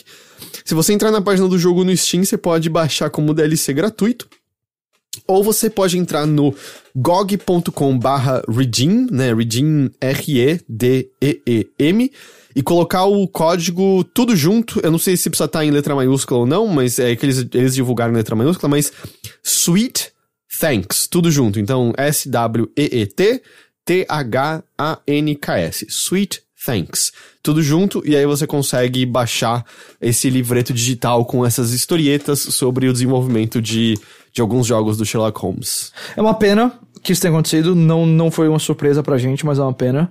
Eu espero que encontrem um caminho pra trazer os jogos de volta, porque senão é arte que tá sendo perdida, mas é exatamente o que a gente pensou que ia acontecer. A gente até falou, eu acho que se você quer muito esse jogo, compre agora, porque ele deve sumir, e foi o que aconteceu. Eu me questiono do tipo, quando tem promoções, o quanto que a renda desses jogos em descontos e tal era importante pra Fragwares. Eu não sei. Eu também não. Próxima notícia, eu acho que me pegou muito surpresa. Essa eu também, eu não esperava. Não esperava nem um pouco. Vamos lá, o que aconteceu? A Bethesda adiou Doom Eternal pra 20 de março de 2020. Adiou o jogo, então, em 4 meses, ele saiu no final de novembro. Foi pra março de 2020 agora. Insere aqui o Darth Vader berrando No! Até porque, vamos combinar, o começo do ano que vem é pra lascar, e o final desse ano, pelo menos, o Doom era um dos 3 jogos mais importantes do O momento do final desse ano tava ótimo pra Doom. O momento do ano que vem, tudo bem que é bem diferente, mas é que eu acho que pelo meu gosto eu tô mais animado pra outros jogos no entorno dele. E por outros jogos eu quero dizer Final Fantasy VII. E outra coisa, 2 semanas depois dele saiu o Cyberpunk, e enfim, é muita coisa. E esse ano, o quê? Os principais jogos do ano, acho que seriam, no final do ano... o Pokémon acho que é o que mais vai vender, mas aí é um negócio específico de uma plataforma, da Nintendo. Então eu vou deixar ele aqui do lado. Aí você tem em novembro Death Stranding, Star Wars Jedi e Doom. E aí você ordena esses 3 em diferentes maneiras, mas esses são os 3 principais. O Call of Duty agora... Eu tô falando ali na novembro mesmo, porque o Call of Duty é antes... Eu ia perguntar isso, o Call of Duty é outubro, não é novembro? É outubro, então ali é novembro, que normalmente é um dos... tudo bem que outubro acho que já superou, mas novembro sempre foi um mês de muito lançamento, de muita venda, tem a Black Friday, um monte de coisa importante. Então, eu acho que o Doom tava entre os mais importantes do ano, sem dúvida nenhuma. E ele foi adiado e realmente foi meio surpreendente, é um adiamento considerável, 4 meses, mais de um trimestre, então, aí sendo colocado pra lá. Tudo bem que ele ainda vai sair dentro do ano fiscal, né, porque é até dia 31 de março, então essa sem dúvida foi a intenção, manter dentro do ano fiscal. Eu fui ver aqui o que eu marquei de maiorzinho, assim, no calendário que eu mantenho. Tem o Need for Speed Heat também, no dia 8. Tem Shenmue 3. Mas aí também eu acho que é um negócio meio de nicho esses dois, sabe? Sim, então, concordo. Aí eles falaram o seguinte, para garantir que daremos a melhor experiência, para que Doom Eternal alcance os nossos padrões de velocidade de polimento, nós decidimos estender a nossa data de lançamento em alguns meses. Isso foi o que a id Software falou. Ou seja, né, apesar dele, tudo que a gente via ele parecia já um jogo bem encaminhado, eu não sei, parecia que era um jogo já com todas as ideias no lugar. Imagino que tem alguma coisa no desenvolvimento ali que pediu por mais algum tempo, porque não devia estar nos conformes, né? Sim, e uma dessas coisas eu diria que é o modo invasão, a gente vai falar sobre isso agora, mas eu não acho que ele sozinho causou adiamento, não. Eu acho que isso aí foi outra questão. Mas sim, talvez tenham fases do final do jogo que são mais ambiciosas, ou algumas coisas que não estavam rodando tão bem. E Doom a gente sabe que é questão de décimos de segundos que torna aquela experiência boa. Ou melhor, torna ela excelente. É a precisão do timing, é uma precisão de construção que é específica e importantíssima. Eu ouvi dizer que o melhor lugar pra jogar ele é no Google Stadia, então eu não sei. Ai. Tá bom. A gente já fala sobre o Stadia já aqui. No Google Stadia ele vai prever antes, né, o que eu vou ter que fazer. Não, tem calma, isso é spoiler. Essa do Stadia eu só vou ter que pensar em apertar o gatilho, ele já vai matar o monstro pra mim, né? Então é o melhor lugar mesmo. É incrível essa. Aí, assim, outras mudanças foram detalhadas. Justamente o modo invasão, que é aquele que você pode invadir a campanha de outro jogador como um demônio e atacá-lo. Esse modo claramente também tá dando trabalho, porque ele não só foi adiado junto com o jogo, ele foi adiado pra depois do jogo. Ele vai ser lançado posteriormente. Então, vamos supor, o jogo sai em março, ele pode sair só em junho, em modo invasão. Mas como uma atualização gratuita, pelo menos. E a questão também, outra coisa que foi adiado, além do lançamento do 20 de março, foi a versão do Switch do jogo. Que não é muito surpresa, acho que até a versão normal, não sei nem se ia sair junto com a do PS4. Aliás, a versão do Switch, eu não sei se ia sair junto com a do PS4, Xbox e PC, mas vai sair posteriormente após o dia 20 de março. E aí, por fim, o Doom 64, o port que está sendo feito, também foi adiado para 20 de março, mas ele agora virou um bônus de pré-venda. Então, se você comprar a versão de Doom no PS4, Xbox One e PC, você ganha o Doom 64 como bônus de pré-venda. Então é isso, março de 2020 agora fica cada vez mais insano. Absurdo esses primeiros 3, 4 meses do ano que vem, absurdos mesmo. Bom, a gente pode saltar então agora justamente pro Stadia, pra isso que a gente tava falando. Por favor. Por quê? Por favor. Por que o Stadia tá nas notícias? Aliás, né, acho que com isso o Doom Eternal não é mais um jogo de lançamento do Stadia. Quem diria? O que o Stadia esse ano, então, é, assim, os pesos pesados, eu acho que são o quê? Destiny e Red Dead, né? Red Dead vai estar no Stadia? Vai. Ah, é? Vai. Eu não tinha visto isso na notícia. Ele vai. Bom, mas vamos lá, me fala sobre o Stadia. Seguinte, o vice-presidente de engenharia do Google Stadia é um cara chamado Mad Bakar. Eu posso estar falando errado o primeiro nome dele, me perdoem, mas vou chamá-lo de Bakar porque é mais fácil. E ele conversou com a Edge, e ele prometeu o seguinte: em 1 ou 2 anos, a plataforma do Stadia vai ser mais responsivo do que hardware local de games, independente do quão poderoso ele seja. Então, o Stadia, ele acredita que em 1 ou 2 anos vai ser mais responsivo que o PlayStation 5 e o Xbox whatever. Independente deles serem poderosos e serem locais, ou mais poderoso até que qualquer PC. Ele tá querendo dizer aqui também. Porque ele tem uma coisa que eles estão implementando no Stadia, que eles chamam de latência negativa. O que é latência negativa? É uma maneira de combater o lag entre o jogador e o servidor. Esse termo é usado para descrever uma espécie de mediação que prevê a latência inerente que vem com a conexão. Então, existe, por conta da questão do streaming, uma latência nem que seja de 0.0001 milissegundo. Existe essa latência. E a latência negativa vai prever isso e combater isso daí. Pra meio que zerar. Você adiciona lá a latência positiva, então os segundos a mais, a latência negativa os segundos a menos e daria 0. Daria a perfeita resposta. Então, uma espécie disso, mais ou menos. Então, o próprio sistema do Stadia, ele vai combater o lag, por exemplo, aumentando o FPS rapidamente, o número de frame rates, ou, acredite, essa aqui é a questão principal, prevendo os cliques do jogador. O Google acredita sim que, de fato, no futuro eles vão conseguir prever os botões que você irá apertar em sequência e ativará aquela ação previamente. Por exemplo, suponha que num jogo de tiro como o Doom, você deu vários tiros lá, várias rajadas, e normalmente depois das rajadas você aperta o botão de recarregar. O Stadia já faria esse estudo, já entenderia que você faz isso e já apertaria o botão de recarregar, entre aspas, não apertaria mesmo, mas ativaria essa ação antes de você apertar, vamos supor, R, o reload no PC. Ou, por exemplo, você tá lá num jogo de tiro e você apertou a mira. Normalmente, depois de mirar, você sempre aperta pra atirar. Então, supostamente, ele já ativaria o comando de atirar alguns milissegundos antes e você não perceberia isso e a impressão seria de que você tá atirando sem nenhum lag, sem nenhuma latência. E assim, vamos deixar claro. Fazer a previsão do que o jogador tá fazendo e usar isso é algo que jogos online fazem direto. Do tipo, um jogo de tiro faz isso, por exemplo. Ele, do tipo, meio que tem coisas que ele prevê do que você vai fazer em relação a como você vai atirar no outro, porque se você tentar fazer tudo em tempo real, não funciona. Você vai sentir a latência muito mais forte do que isso. E além disso, você também tem sistemas, por exemplo, como o de GPO, né, que funciona com o rollback dele, pra tentar fazer com que tudo aconteça da maneira que parece que é mais apropriada de acontecer. Então, não é que é absurdo a ideia de você meio que olhar para o que tá acontecendo e tentar ajustar de forma a prever e transformar isso numa experiência que flui linda e tranquilamente para garantir que o jogador tenha uma experiência lisa, por assim dizer. Uhum. É só que isso que ele tá falando... Tipo, eu vi um desenvolvedor fazendo um breakdown do que seria do tipo de GPO num jogo e como é a implementação dele, e basicamente o argumento dele é que é muito, muito difícil e só funciona dentro de sistemas em que você tem, vamos dizer, noções concretas das ações que podem transcorrer uma em seguida da outra. Eu tô resumindo de uma maneira que provavelmente tá assassinando um pouco o aspecto técnico, mas eu acho que resumi a ideia, pelo menos. Então, assim, ele já fala que a implementação é muito difícil pra ela ser boa, pra ela funcionar direito, mas que tem que ser dessa maneira, do tipo, você sabe meio que as variáveis daquela situação e aí age em cima disso. Da maneira como o tá falando, ele tá querendo meio que implementar pra todo e qualquer jogo, e isso soa insano. Exato, porque, por exemplo, vamos supor que você tá jogando um FPS.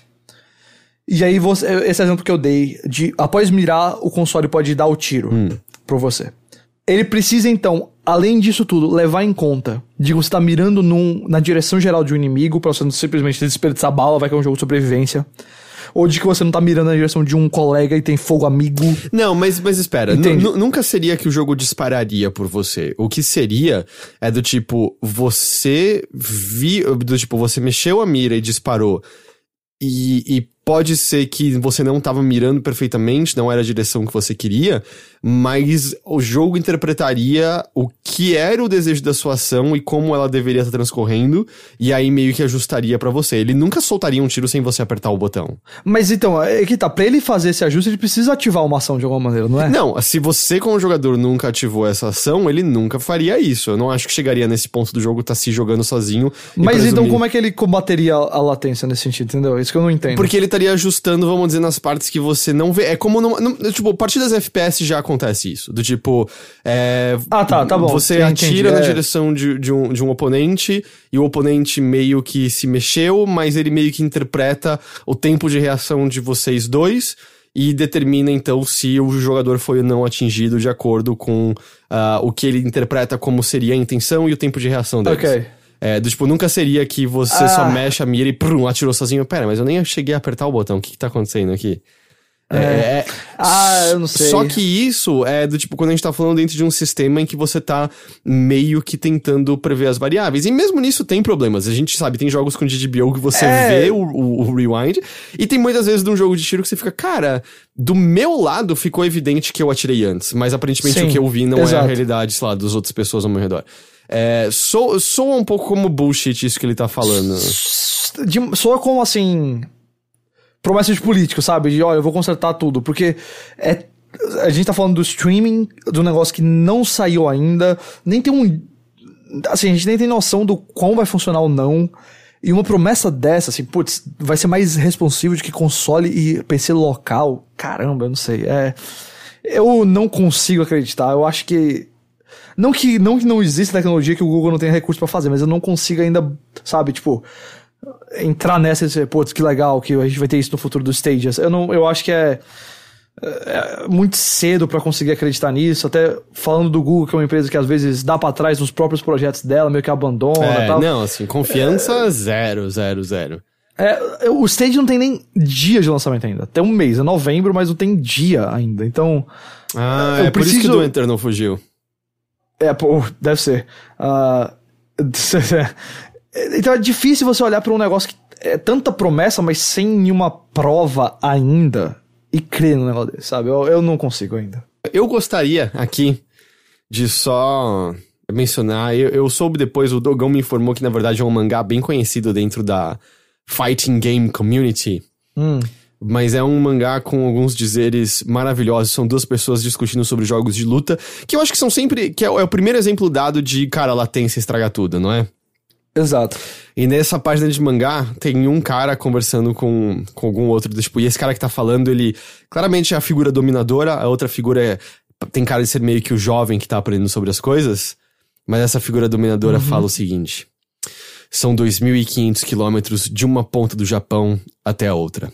A ida e volta seriam 5.000 quilômetros. Até mesmo na velocidade da luz, essa jornada levaria algum tempo. Demoraria 60avos de um segundo, um frame. Na prática, tem que atravessar o servidor, então vai atravessar de maneira ainda mais lenta. Não importa o que você faça, sempre vai ter um pouco de delay quando você joga online. Até mesmo um momento de delay é intolerável. Você pode perder o timing para fazer o seu input, ou o servidor pode não registrá-lo. Você pode ser atingido por uma critical art. Você entende? O nosso mundo se move em incrementos de 1/60avos de um segundo. A velocidade da luz é lenta demais para nós. Uau! Muito bom. É fantástico. Eu não sei que mangá é esse, eu só encontrei uma pessoa compartilhando, mas é fantástico. Nosso mundo se move em incrementos de 1/60avos de um segundo. Uau. A velocidade da luz é devagar demais pra nós. Incrível. Sem palavras. Bom, é isso de Google Stadia, e é meio que isso mesmo, assim, quase não tem novidade nenhuma sobre o negócio, não... Eu acho que sim. A outra novidade do Stadia, na verdade, estaria dentro da próxima notícia, que é o Red Dead Redemption 2 pra PC, que foi justamente a notícia que saiu depois que a gente gravou na última semana. E essa é a notícia, o Red Dead Redemption 2 está a caminho do PC, que nós já suspeitávamos quando começou o papo lá do Rockstar Sim. Games Launcher, mas agora tá confirmado. 5 de né? novembro vai ter melhorias técnicas e gráficas para, abre aspas, maior imersão. Assim como novas missões de caçada de recompensas, esconderijos de gangues, armas e mais. A parte de melhoria técnica eles falam que é iluminação global de melhor qualidade e oclusão de ambiente, reflexões aprimoradas e sombras com maior resolução, melhor rastro na neve e outras coisas mais que... Não parece que, tipo, se você tem o hardware pra tirar proveito disso, show, não parece ser nada revolucionário. Mas vai ter algumas missõezinhas a mais, vai ter algumas armas a mais, vai ter algumas ferramentas adicionais. Vai vir já com todas as atualizações que a edição de console ganhou desde o lançamento. E aqui eu acho que essa é a parte interessante, que é...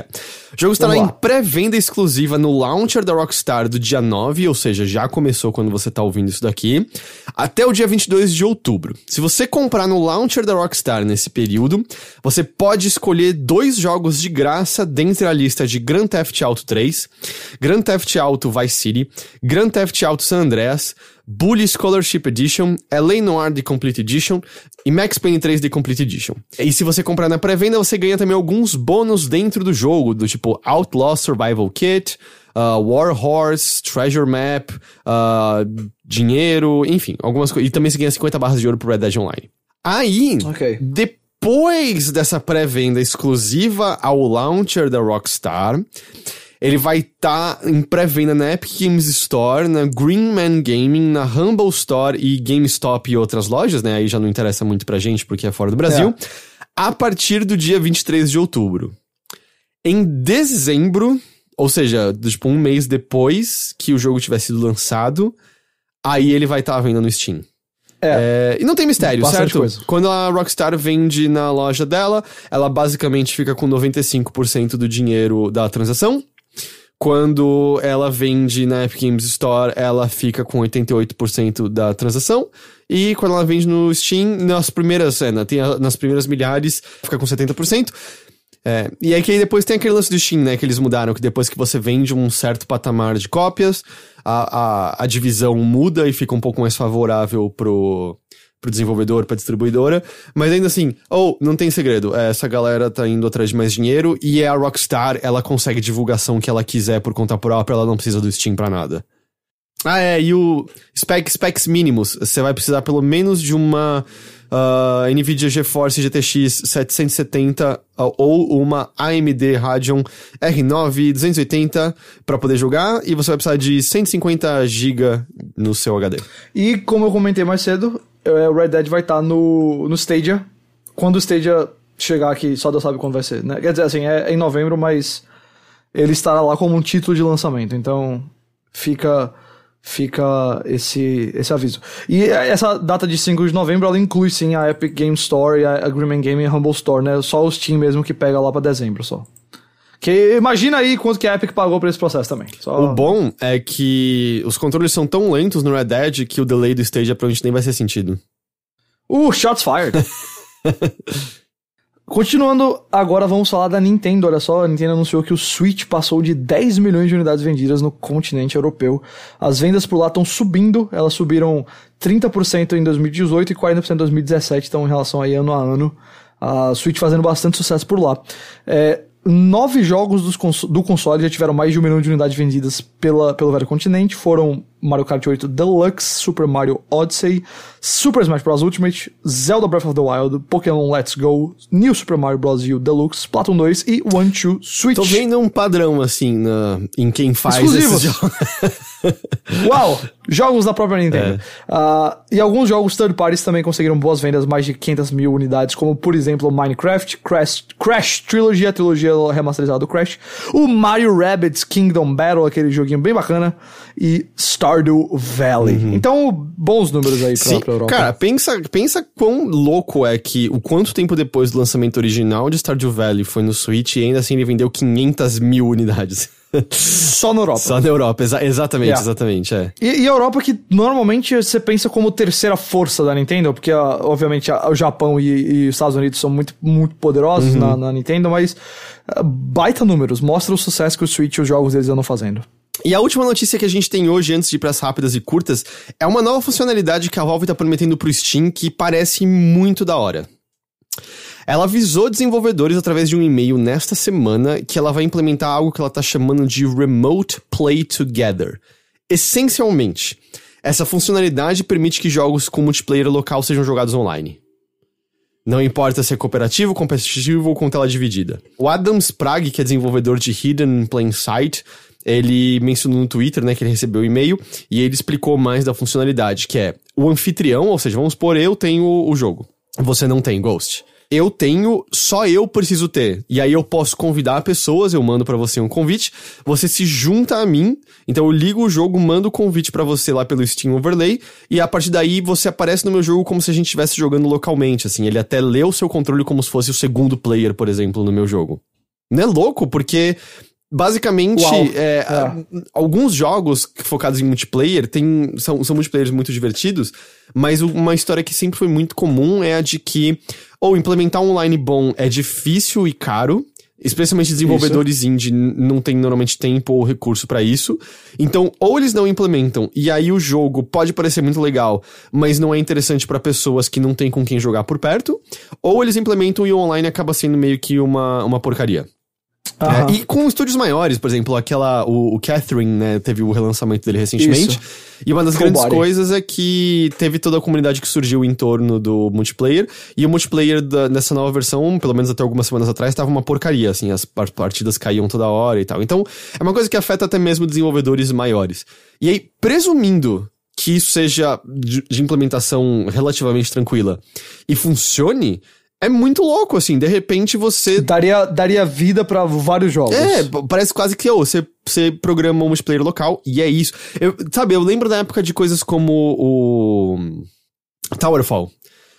Que eu lembro quando a gente, na época do IG, que a gente jogava muito, fazia uns vídeos sobre e tal, tinham várias pessoas que falavam, cara, parece muito divertido, só que eu não tenho ninguém com quem jogar por perto. E é total compreensível, assim, às vezes você conhece pessoas que gostam de videogames que você faz contato através da internet, mas você não tá indo encontrar pessoalmente, né, então acaba não tendo como jogar esses jogos.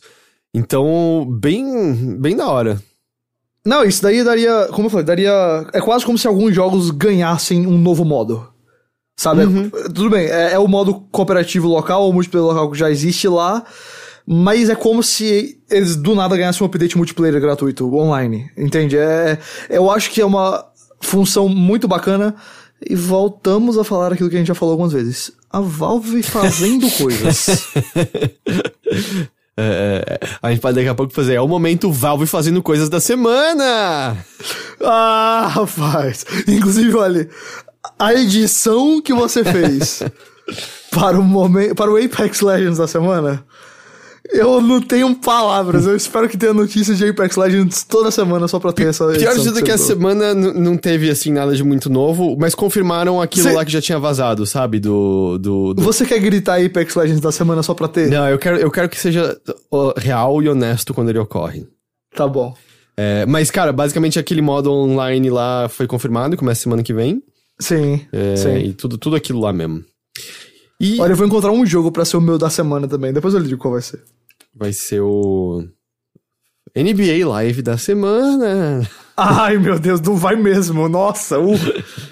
Rápidas e curtas? Rápidas e curtas. Rápidas e curtas. Primeira rápida e curta de hoje é um aviso se você estava interessado em assinar a PlayStation Plus e estava pensando, é caro. E você tem razão, tudo é caro hoje em dia. Mas ela tá com desconto até 15 de outubro, se você quiser fazer a assinatura anual ou trimestral.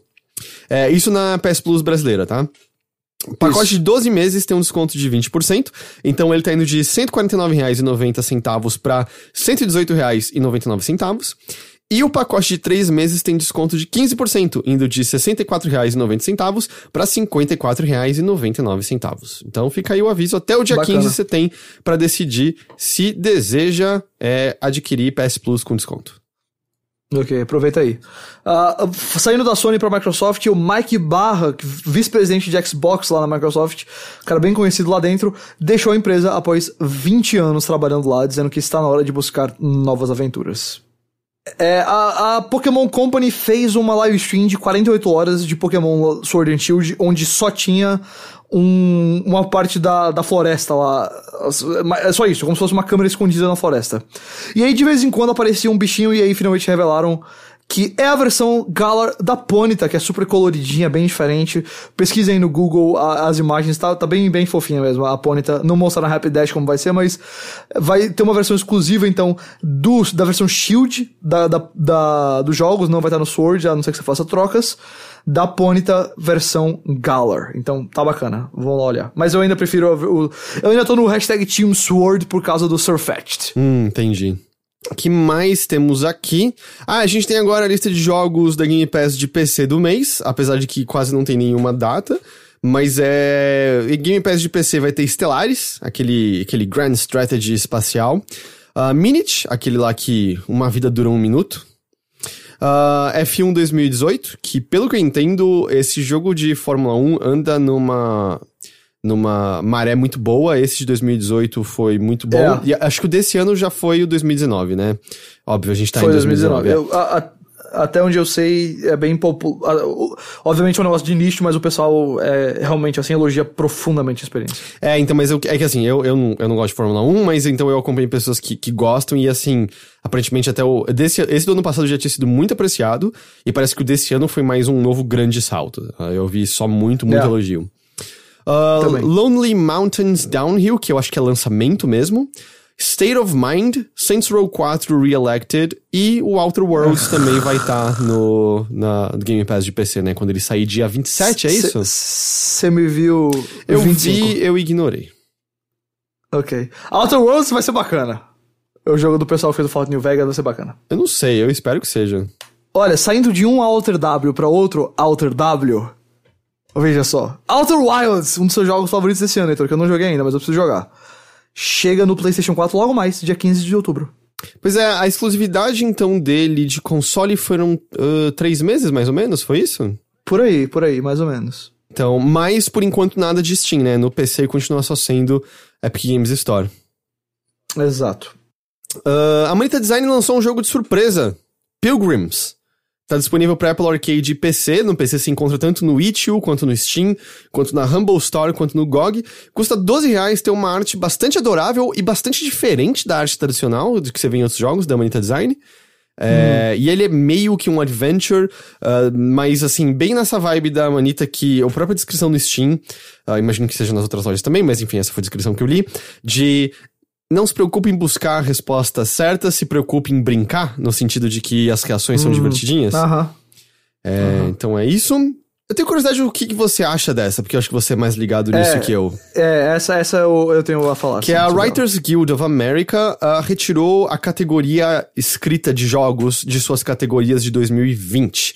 É uma categoria que existia desde 2008, e a organização afirmou que a categoria retornará quando, abre aspas, houver uma massa crítica de jogos cobertos pela Writers Guild of America, de forma a providenciar um processo de seleção do prêmio significativo. Não achei ruim isso. Eu sentirei falta porque eu sempre gostava de ver um sindicato desse tamanho do entretenimento norte-americano reconhecendo videogames. Obviamente a academia de cinema, como o Oscar e tal, não bota nada disso. E é raro ver um jogo, por exemplo, no Grammy sendo indicado. Enfim, um negócio desse é bacana. Mas que eu me lembre, sempre os jogos indicados e vencedores eram coisas tipo assim, Uncharted, Tomb Raider, Last of Us, enfim... AAAs que, vamos dizer assim, são mais semelhantes a cinema. Eu acho que eles não olhavam pra muitas outras coisas de roteiro, então se isso daí for um processo pra eles, talvez aí construírem uma equipe ou avaliar de forma diferente, pode ser beneficial pro futuro pra que jogos com mais variedade de história sejam indicados e que mais do que só a reprodução de uma narrativa tradicional que seria mais fácil de adaptar para o cinema, pra TV, também sejam reconhecidos. Por exemplo, sei lá, um Dark Souls da vida, sabe? Não sei, não necessariamente Dark Souls, mas algo que conta a história de formas diferentes. Porque sempre era meio que um AAA linear, terceira pessoa, com grande foco em personagens e coisas do tipo.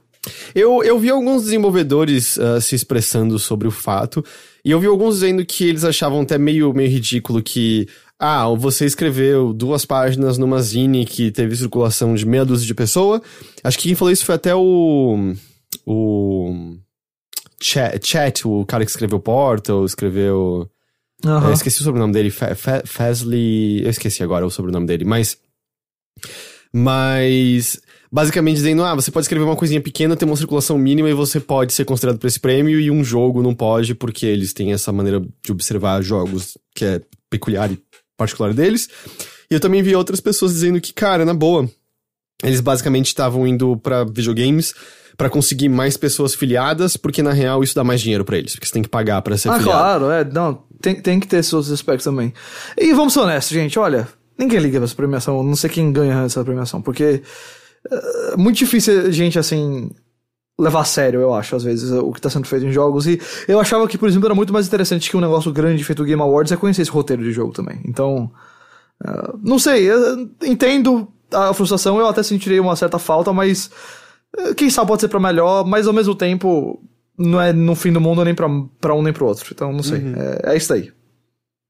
E a última rápida e curta de hoje é que John Kirby, né, o advogado cujo nome foi usado em homenagem ao personagem Kirby, né, o personagem Kirby tem esse nome por conta do advogado, faleceu aos 79 anos de idade devido a complicações causadas por um câncer, um câncer sanguíneo, eu acho que é o que ele tinha. De acordo com o obituário do New York Times, ele faleceu no último dia 2 de outubro, né, acho que, pra quem não tá ciente da história, é porque o John Kirby foi o advogado que representou a Nintendo na briga judicial dela com a Universal, quando a Universal foi encanar em torno do Donkey Kong, dizendo que era meio que um roubo da propriedade deles do King Kong, e aí, tipo, o John Kirby conseguiu vencer essa briga, e graças a isso a gente tem o Donkey Kong até hoje, e aí o personagem Kirby tem esse nome por conta do John Kirby. Por causa dele. E aparentemente a Nintendo presenteou o John Kirby com um barco chamado Donkey Kong. Olha só. E eu não sabia, assim, eu tava lendo um pouquinho mais sobre, o John Kirby também foi um advogado bastante ligado a movimentos civis, especialmente ali na década de 60, né, e tal, quando, década de 60 e 70, durante, vamos dizer, talvez um dos ápices dos movimentos civis, ele ajudou bastante essa luta, representou muitas pessoas e coisas assim. Nossos sentimentos aí pra família. E eu acho que com isso, a gente encerra essas notícias da Nave Mãe. É isso então. É isso então?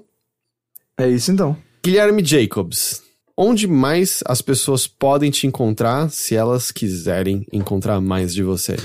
No podcast Bora Jogar, que não tem episódio essa semana, porque o Edu tá lá na BGS, mas terá semana que vem. Na verdade, eu nem sei se vai ser com o Edu, porque eu não sei quando é que ele volta pro Canadá, e não sei como é que tá a situação dele pra gravar lá, mas a gente vai ter podcast aí pra falar de alguns outros jogos recentes, não tanto da BGS ainda, o episódio da BGS eu vou esperar mais o Edu voltar. Mas enfim, sigam lá, @BoraJogarCast no Twitter e nos aplicativos de podcast, procurem Bora Jogar, e vocês verão em breve novidades. Eu não é breaking news, mas tem um jogo, Enchanted Portals, que ele tá com uma campanha de financiamento coletivo. Você viu isso? Não. Ok, eu vou pedir pra você dar play nesse trailer. Pula assim pra metade dele. Me diz assim, que jogo ele te lembra? Ai, meu Deus. Pra quem não tá vendo... Ai, meu Deus, é Cuphead. E não é... Assim, eles estão fazendo com estilo de desenho antigo, mas com umas animações bem inferiores, mas até aí. Mas é a mesma coisa, assim, tem os mesmos disparos de Cuphead. Tem até um chefe que é numa lua. É igual. Uau! Uau! Os rostos, as expressões faciais, tudo, meu Deus. Cara, será que estamos nos primeiros dias do gênero Cuphead-like? Meu Deus. Eu espero que não. Quer dizer, eu não sei. Meu Deus, eu não tô pronto pra isso. Talvez seja o início de algo. Tá bom. Ok. Na verdade, nem começou a campanha de Kickstarter, vai começar no dia 24. Então, se você quiser jogo meio... Aparentemente tem um chefe que é o Mozart. Gente, compra Cuphead. Compra Cuphead. Cuphead é bom. Cuphead é muito bom. Bom, além do Bora Jogar, em redes sociais, onde as pessoas podem te encontrar? @GhostJacobs no Twitter e @GJ6 no Instagram. Fora isso, o que você acha que vai ocupar seu tempo agora? O que você anda jogando? Cara, eu não joguei mais nada do Gears porque o meu tempo livre foi pro John Wick Hex, que eu gostei bastante. Não é inacreditável, mas é um jogo bem legal. Eu fiz o review dele pro The Enemy, fiz um freela pro pessoal lá, então você pode ler o que eu achei do jogo. Gostei bastante, acabei dando meu tempo de videogame pra ele. Foi o quê? Umas 7, 8 horas mais ou menos, eu acho. Então eu acabei não jogando o Gears, eu vou fechar ele então agora. Aí eu tô com vários jogos pro fim do mês que eu quero jogar, como Outer Worlds, como o Call of Duty. Então vai ser o Gears, depois eu acho que o que chegar desses aí eu vou atrás. Entendi. Eu quero terminar o Indivisible. Eu tô gostando com ressalvas. Eu falei sobre John Wick Hex no Mothership da semana. Também terminei. Eu falei sobre o Indivisible, que na época, no momento eu tinha jogado umas 3 horas, agora eu joguei acho que umas 6. O texto do jogo tá complicado. Eu tô achando os personagens muito chatos, cara. Muito, muito chatos. Mas tem coisas muito legais, mas eu não tô amando o jogo de maneira nenhuma. E eu tô muito curioso pra ver o Yooka-Laylee em Impossible Lair, que saiu acho que ontem, que parece muito legal. Eu devo comprá-lo e jogá-lo, mas daqui a pouquinho já tem mais coisas aparecendo também. E eu volto pra BGS, né? Também, no dia que esse podcast estiver no ar, estarei na BGS. Aliás, vou, tentar editar isso aqui o mais cedo possível. Se você tá ouvindo isso aqui na sexta-feira, significa que eu tive sucesso. Se você não tá ouvindo isso aqui na sexta-feira, significa que eu peço desculpas. Ou que você baixou na sexta-feira, mas só escutou no sábado. Pode ser também. Se você não baixou na sexta, você nunca vai saber que dia que esse podcast foi lançado de verdade. A não ser que você entre no overloader.com.br e veja a data do post. Antes de eu me despedir, eu só faço aqui o lembrete de que o Overloader é um site que existe graças a financiamento coletivo do seu público, de sua comunidade, que você encontra no apoia.se/overloader ou no PicPay, procurando ali por @overloader. Então, se você tem como, eu apreciaria e pediria que você entrasse em qualquer uma dessas duas campanhas, lesse ali as nossas metas, nossas recompensas, vê se tudo aquilo te interessa e se torne um dos nossos apoiadores, R$3 por mês. É isso aí. Um dinheiro que talvez não faça falta pra você, é o que faz toda a diferença do mundo pra gente. Então eu convido você ali no PicPay e no Apoia-se, tá bom?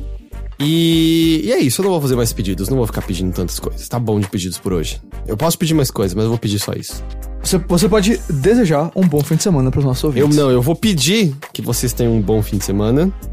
Eu vou pedir que vocês descansem bem. Eu vou pedir que vocês aceitem meu agradecimento pela audiência de vocês. Eu vou pedir, Ghost, que você acredite na minha sinceridade ao agradecer pela sua companhia aqui hoje. Eu aceito seu pedido. E eu vou pedir que vocês aceitem de braços abertos a minha despedida de agora. Tchau. Tchau, tchau.